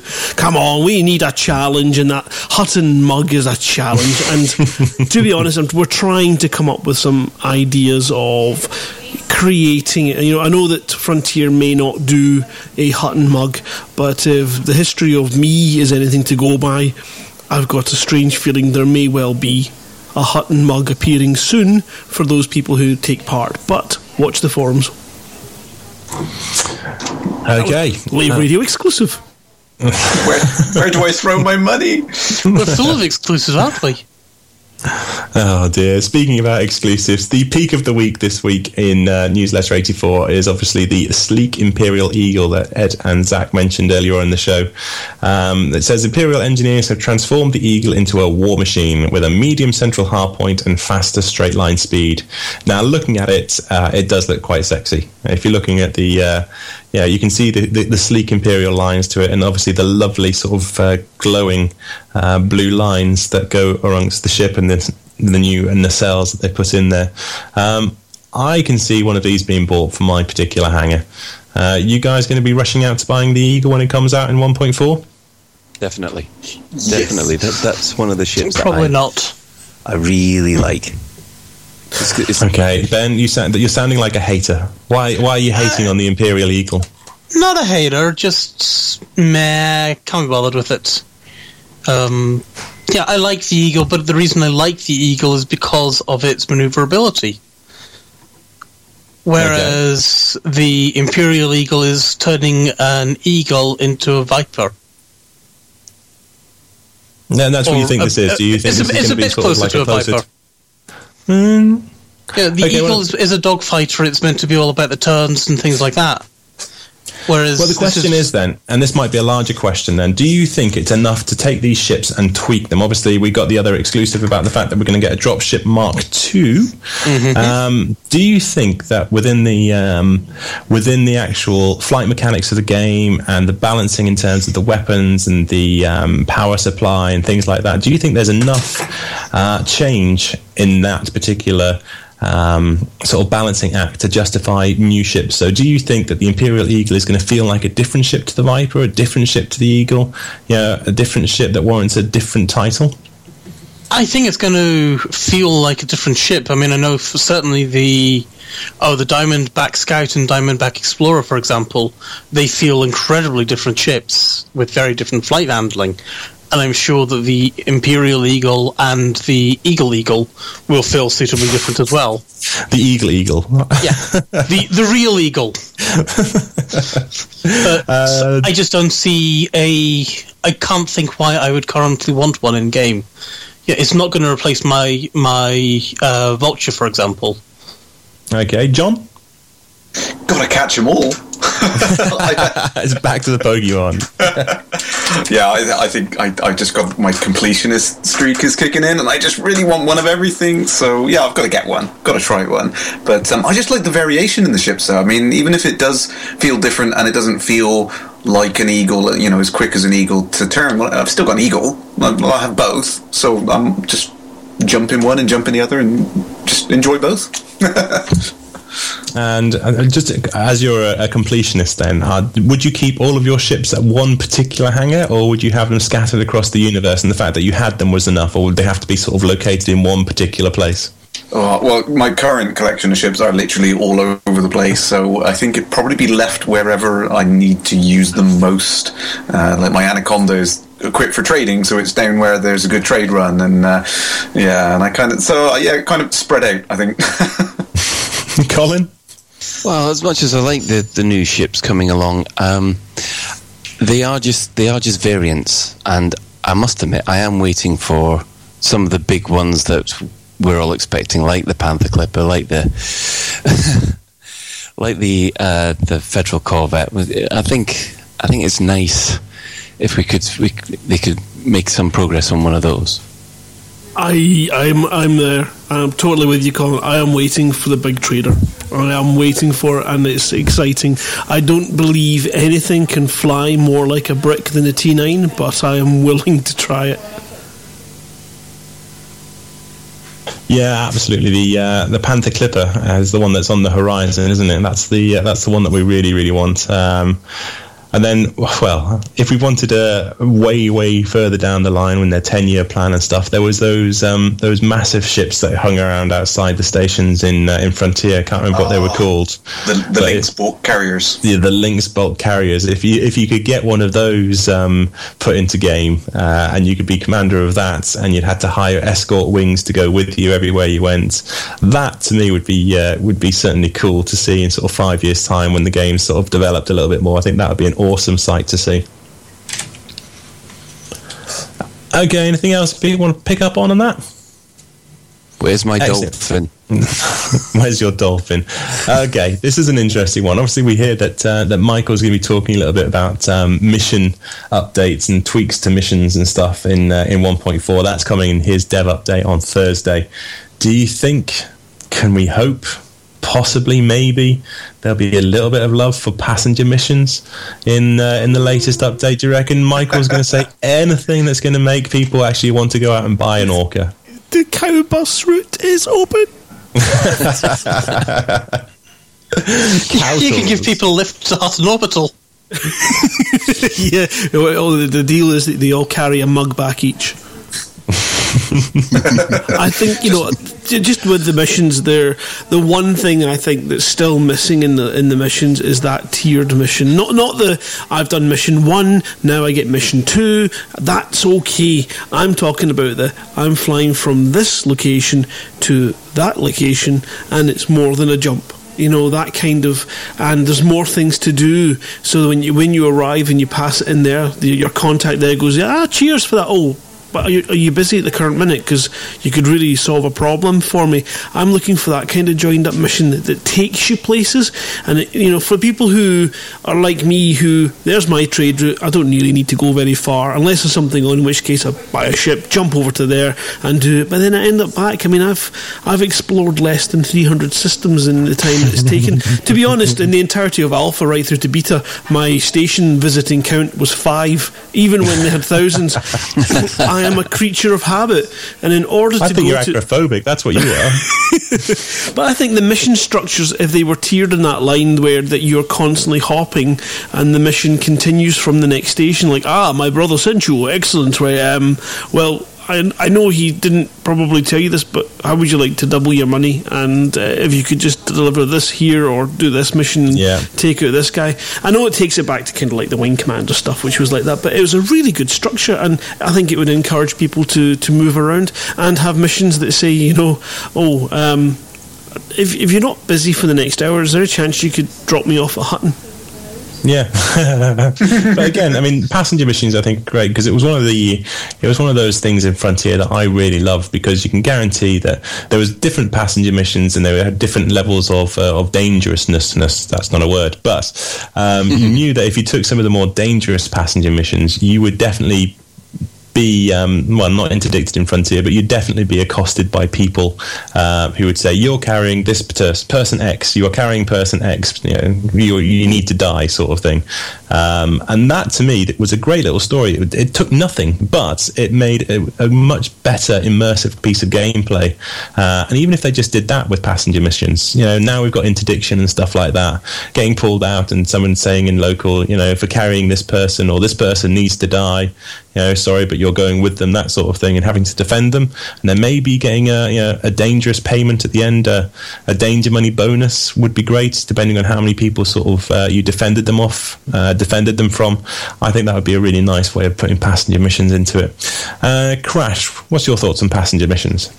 Yeah, I think you just hit the nail on the head with that, really. There has to be something in there which makes it worthwhile doing. That's the problem, because if they just introduce passenger missions at the moment, it just becomes like another cargo run, doesn't it, really? You're just putting thing B into slot C and taking it to place D, and it's the same as just picking up cargo and taking it somewhere else. There has to be some meaningful mechanics going on there. So now that you've got things like interdictions and stuff like that, it makes it feel like the Frontier Elite 2 missions. I just get the feeling Frontier are kind of holding off putting passenger missions until there's a more meaningful layer for them. You know what I mean?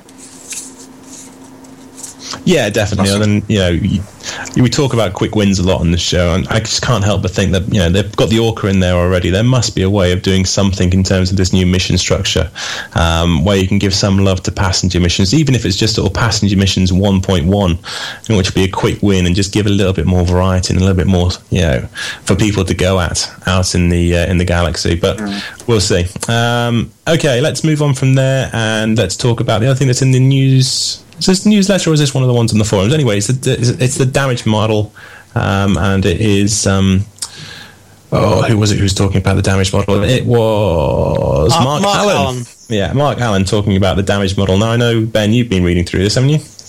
I've been reading through it a wee bit, though I think Grant said he read through it probably more than I did.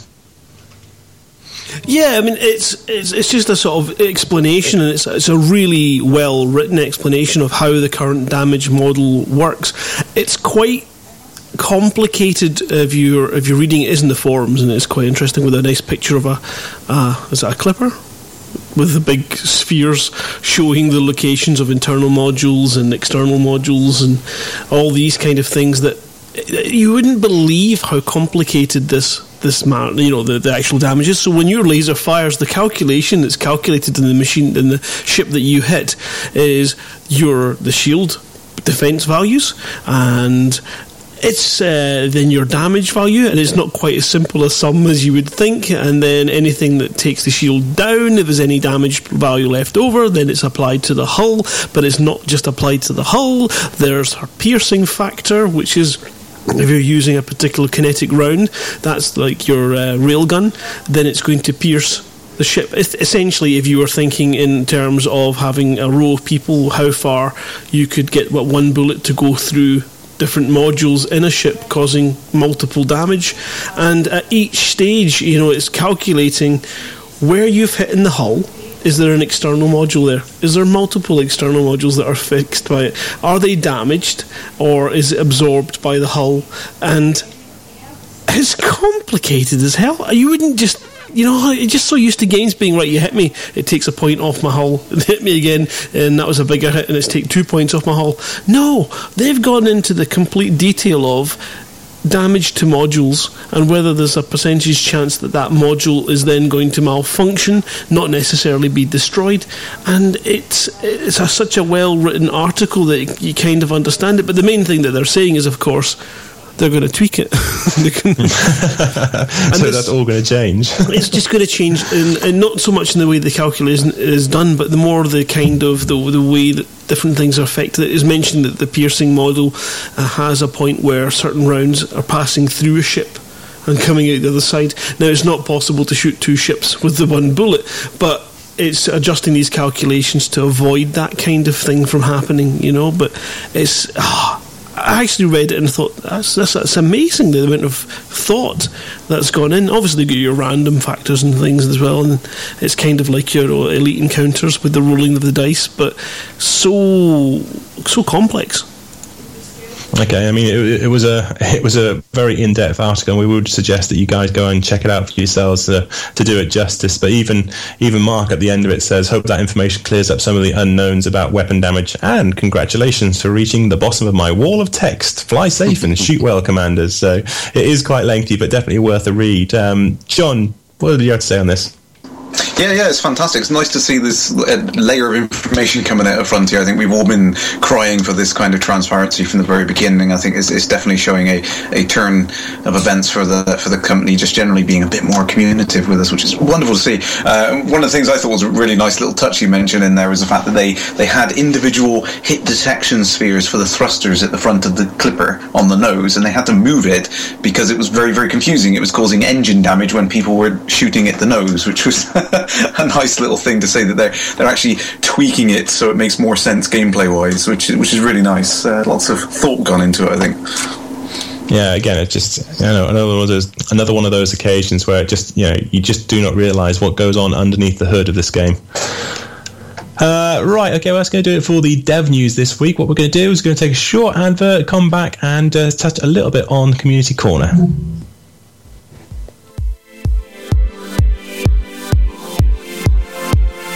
You're listening to Lave Radio.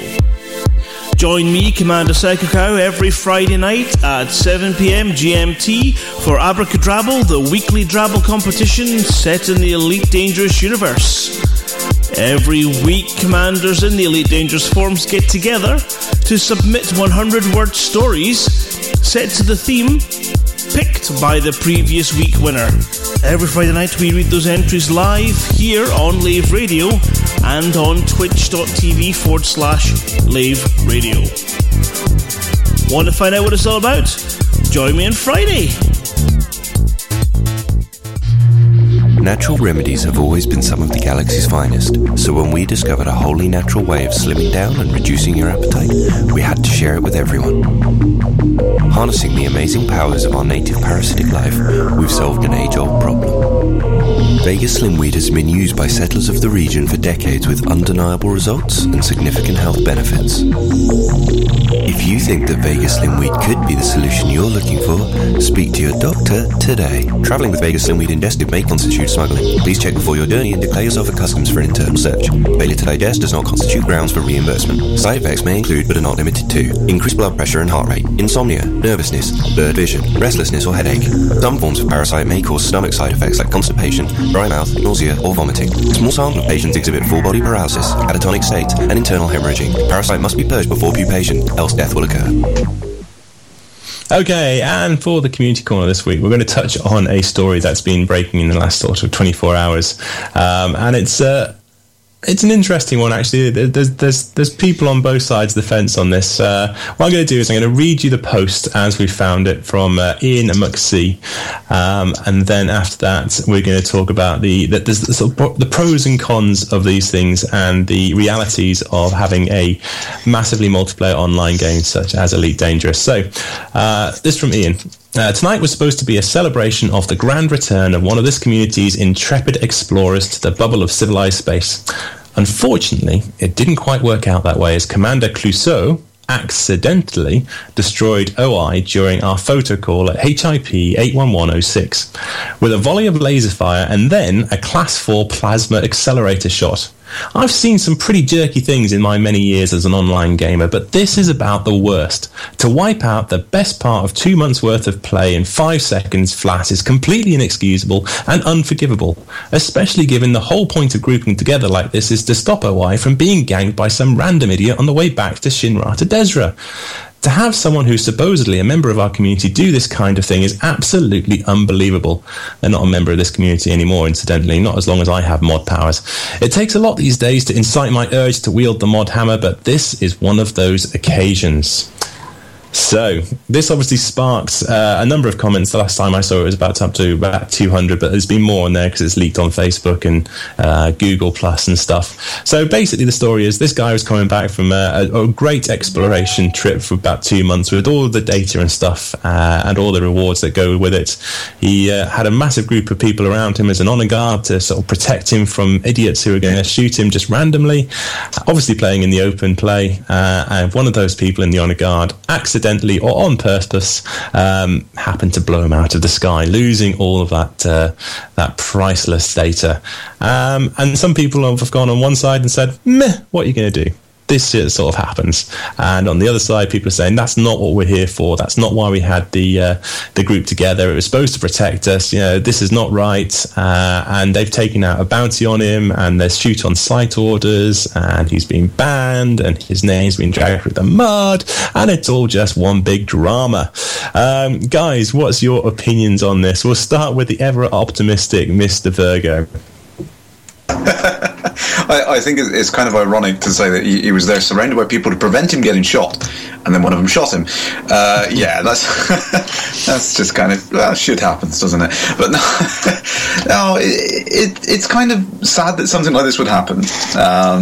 But at the same time, it's kind of sad that the people's reaction would be that, oh my god, hands up in the air, wavy, shouty. I suppose that's just the way that the internet reacts to these kind of things. I take the ambivalent approach to it. I suppose it's having to moderate all the time. It's like, yeah, you're in open, it can happen. Which you kind of have to think like that. And I think he's come back and been a little bit more... the target has come back and been a little bit more level-headed about it, hasn't he now? Yeah, I believe the target, I hope he doesn't mind me name dropping, I think it was Ollie Clark, and he came back and said, well, accident or malice, I guess in a way that's what the game's about. I had plenty of choices about how to come back, alone, in secret, with a small wing of trusted friends, or with a big group. All have risks and benefits. I weighed them up, chose the one that seemed the most fun, and went with it. Guess I miscalculated the risks. So that was his opinion with it. So he's obviously taking it, he's not rage quitting. He's not, going out with an axe and murdering innocent bystanders on the road and, things like that. He's being very sort of philosophical about it. But, I mean, if it had been me, I think the red mist would have possibly descended. I don't think I would be quite as forgiving as this guy seems to be, but maybe that's just me. What do you guys think? Do you think obviously a leveled reaction from him? Yeah, well, I saw a later post from him where he was essentially just sort of comparing his experience to this other commander who accidentally killed him or deliberately killed him. It's not really relevant. The end result's the same. And he was saying, for him, he's lost a couple of months' data. He can do it again if he wanted. He can do it differently. He can get over it. Whereas this other guy's going to find difficulty now with this amount of hatred against him to get back into the game at all. He might have to wipe his save and lose everything, come back with a different commander name in order to play. And it's maybe a little bit unfair because I know that's the kind of crap that I would have happen, and it would be me who shoots somebody, and it would just be like, I'm so sorry, I've done it, I've totally messed this up, I'm so sorry. And it would be obviously Listerized69 who had the massive crash and lost 14 million credits worth of data. You have to shake it off. It's a game, and it can irk you. By all means, take a week to have a good old moan and swear, and then you have to get back on and play again, because this game is going to break your heart at some point. It's going to, crikey, and I give it every opportunity with flying a Python fully kitted out without enough for the insurance. I'm practically asking for it, and this guy wasn't particularly, and it is a bit of a sour end to what should have been a glorious return. The hero returns. It doesn't really happen very often in sort of fiction and stories that the hero returns to be shot in the back. But I think his attitude is perfect to it, and calling for a bit of calm and temper is probably right. It's maybe not fair to completely chastise this man out of the game for what could, no matter how difficult to conceive, have been an accident. Well, the guy's saying that he had obviously a big plasma accelerator and a dodgy controller. That's his excuse. That's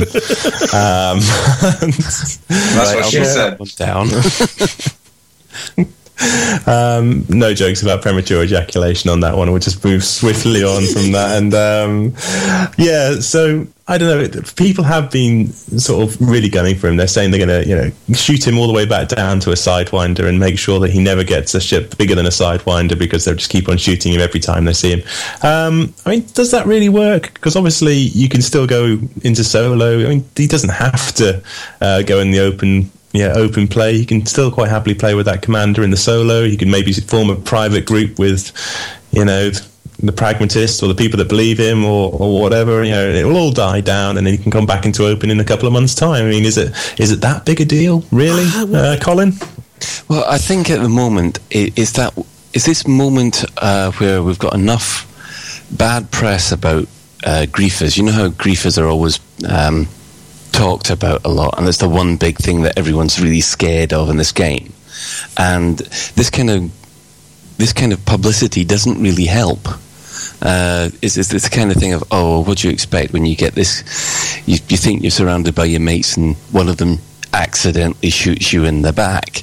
It doesn't help the game's image, because we've got people complaining about griefing at the moment.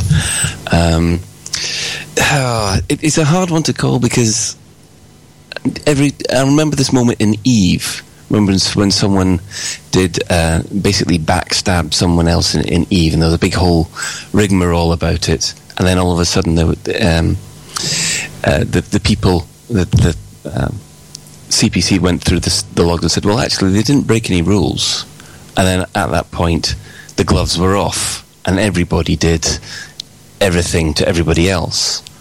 And that's what I'm scared of, that this is the moment where everyone thinks, well, I just can't be bothered with being respectful to other players. I'm just going to be an utter dick from now on. Well, what do you mean from now on, Colin? Well, you must be obviously talking from personal experience there, Grant. Well, I don't know if you've got the link that was put in the IRC chat there, which is from the commander in question, who is really throwing himself on the begging for mercy and trying to explain that it was an accident. I mean, as I say, whether you believe it or not, if someone was to do that accidentally, it's still going to have the same effect. But maybe, as I say, we should be avoiding and trying to avoid what could be more of a PR disaster, which is a witch hunt that forces somebody out of the game, or God forbid that that any kind of real life responses, depression and all these kind of things that could be a result of what may well be an accidental issue. And so it's one of these things where the elite community is an awesome place, and it is passionate, which is when you tend to get these very harsh and quick reactions to a situation. And this is maybe one where we need to go back to being that awesome and considerate community and just extend the hand of forgiveness on a benefit, just to give this guy the benefit of the doubt. I mean, most people who are glory hunting and doing these kind of nasty things are going to be proud of it. They're not going to want to grovel and say, no, sorry, it was a mistake. They wouldn't do that. They'd be like going, yeah, eat that, yes, I got you, yeah. And they would be going for that kind of negative attention. And so in this case, I tend, and maybe it's just who I am, I tend to believe the commander, and I think possibly we should all just give them the benefit of the doubt, welcome them back into the game, and then if it happens again, then nuke them out the sky.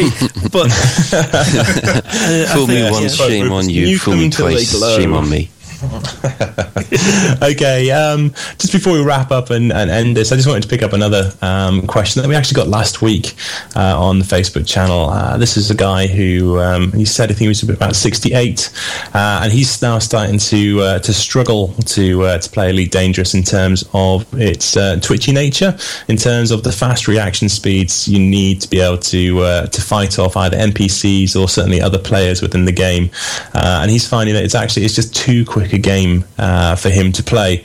Obviously played the original 84, loved it, loves this one, but can we suggest anything that would help someone of an older, more mature generation get fun out of Elite Dangerous? I just wanted to see what you guys felt about this. Crash, what would you suggest to this guy? 68 years old, and he's saying that he can't keep up with combat anymore. Well, I mean, that's the great thing about the game. There's three core pillars to it, isn't there? There's the combat, trading, and exploration. It is very much a game of variety and choice, so try one of the other pillars of the game. Try doing the exploration, try doing the trading. If you do want to, you still want the combat, you still want that thrill of everything, then just stay in solo, keep to the easier places, and don't get out of your depth and do something too intense. But definitely, try out the exploration, try out the trading. That would certainly be easier than the combat, I'd say. I haven't done much of it myself, but what about wings? I mean, could you team up with some friends and put a call out there to wing up with people, and it's obviously safer in numbers? Yeah, absolutely. Co-op play, it definitely makes a huge difference to play in the game. And I done it just in the week, actually. Kind of set up, there was a couple of people that were around. I said, hey, do you want to help me out with someone, take out a pirate? And we just joined up. It made the battle a lot easier. So yeah, co-op play would help as well. Okay, Colin?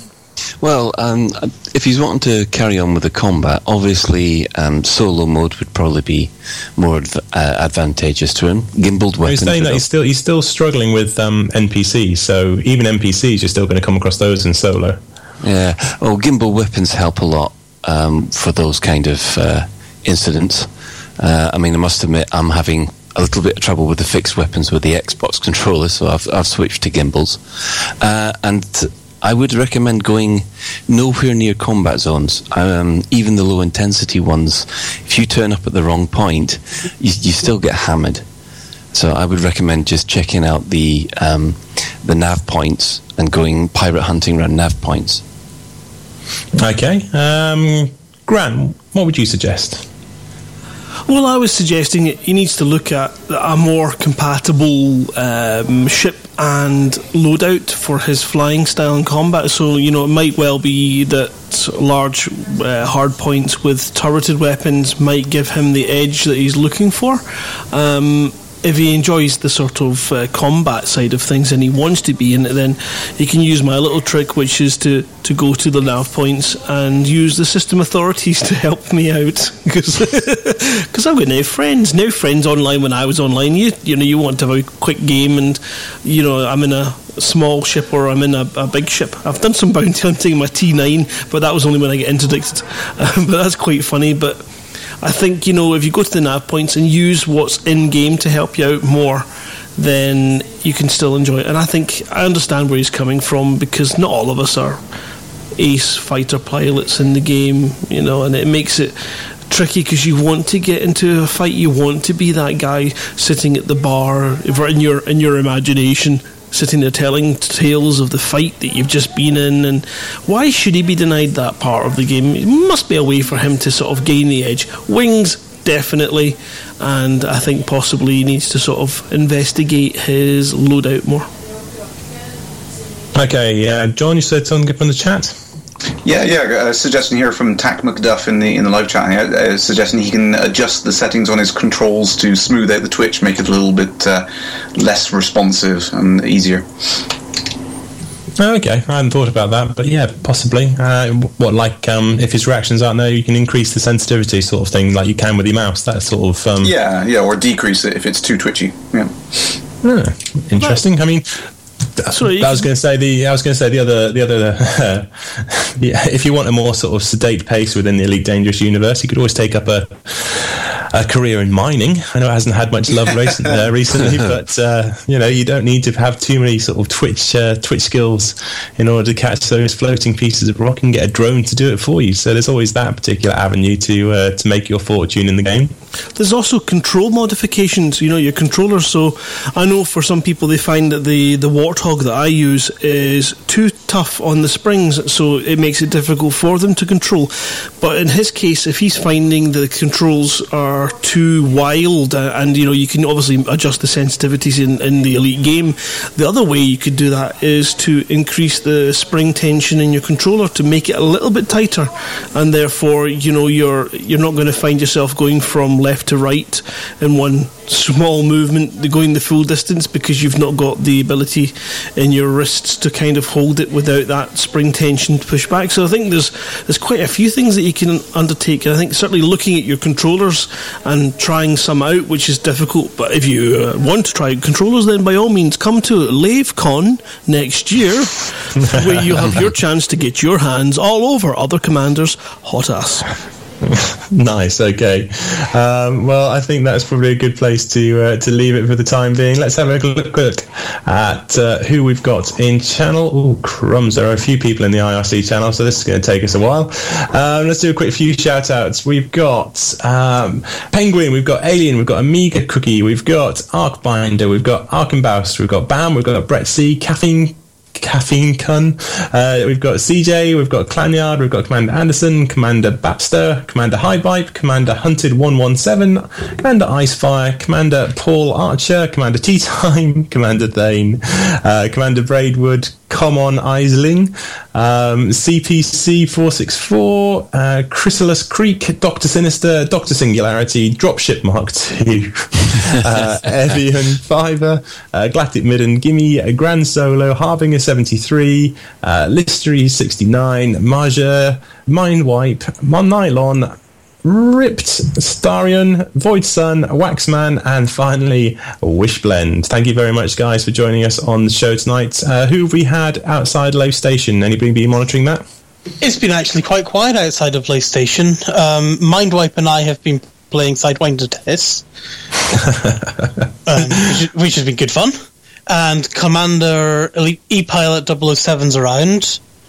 And apart from that, it was just Crash and I. Okay, nobody on the Xbox, Colin? I'm afraid not. I was outside there for a good hour and a half, and didn't see a single person come up and say hello. Although there were plenty of people flying about. Admittedly, it is a lot more difficult to type a hello message using an Xbox controller. Yeah, I should also mention that ePilot007 was on the chat as well. We've also been streaming live on Crash Landing. John, how many people have been with us on Crash Landing? Oh, OMG, there's quite a few. I can try and read some of these out really, really quickly for you guys. We have Leet Vlados, Leet, Tuplex, All Hail Fish, Arbanax, Arms Like Noodles, Big Swee, Black Sheep Kitty, Blade Knights, Bodhisattva, Bolzer, Captain Chinwag, Kath the One, Chobber, Captain Alaplan, Commander Garrick, Commander Malik, Commander Moonprayer, Cool Rains, David Gilson, Ed Alashar, Elan, Lee Doer, I'm only in the E's, Evil X, Falak, Gazer, Bob, Gun Villain, Havoc, Halstar, Hyper Relativistic, Ilshred, Jester, The Insatiable, Canon Magnus, Caleb Dark, Laguna Hunter, Lazarus Artificial, Lucifer 999, Maximus, Mech Shadow Beast, take a breath, Nanterman, Paul Archer, Probo, Rat King, Redeemer, Redzerus, Roddy Rock, Rubber Knees. Yeah. Thank you.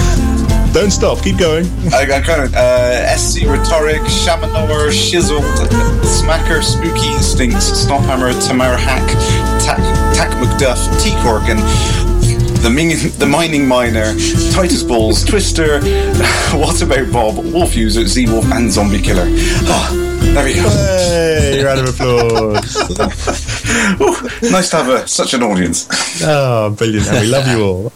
Okay, well, that's it for another episode of Lave Radio. If you'd like to get in touch with the show, then you can email info@laveradio.com, Facebook/Lave Radio, @Lave Radio on Twitter. You can join the Skype chat channel by adding Fozzer101 to your Skype contacts, or you can join our TeamSpeak server where commanders come and hang out. That's laveradio.teamspeak3.com. And finally, just to remind you that Lave Radio is recorded live on Tuesday evenings at 20:30 p.m. at 20:30 British Summer Time, and is streamed at laveradio.com/live.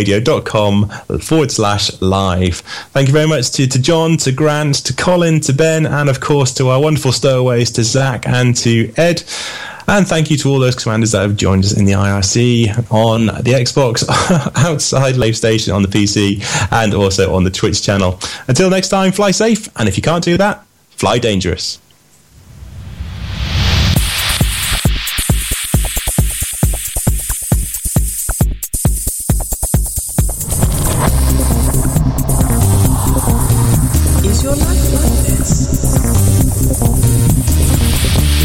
Someone having an orange inserted.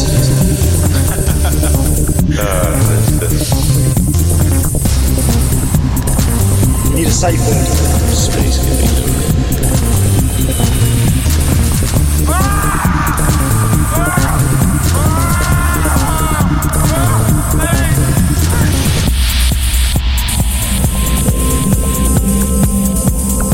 I'm gonna see the galaxy.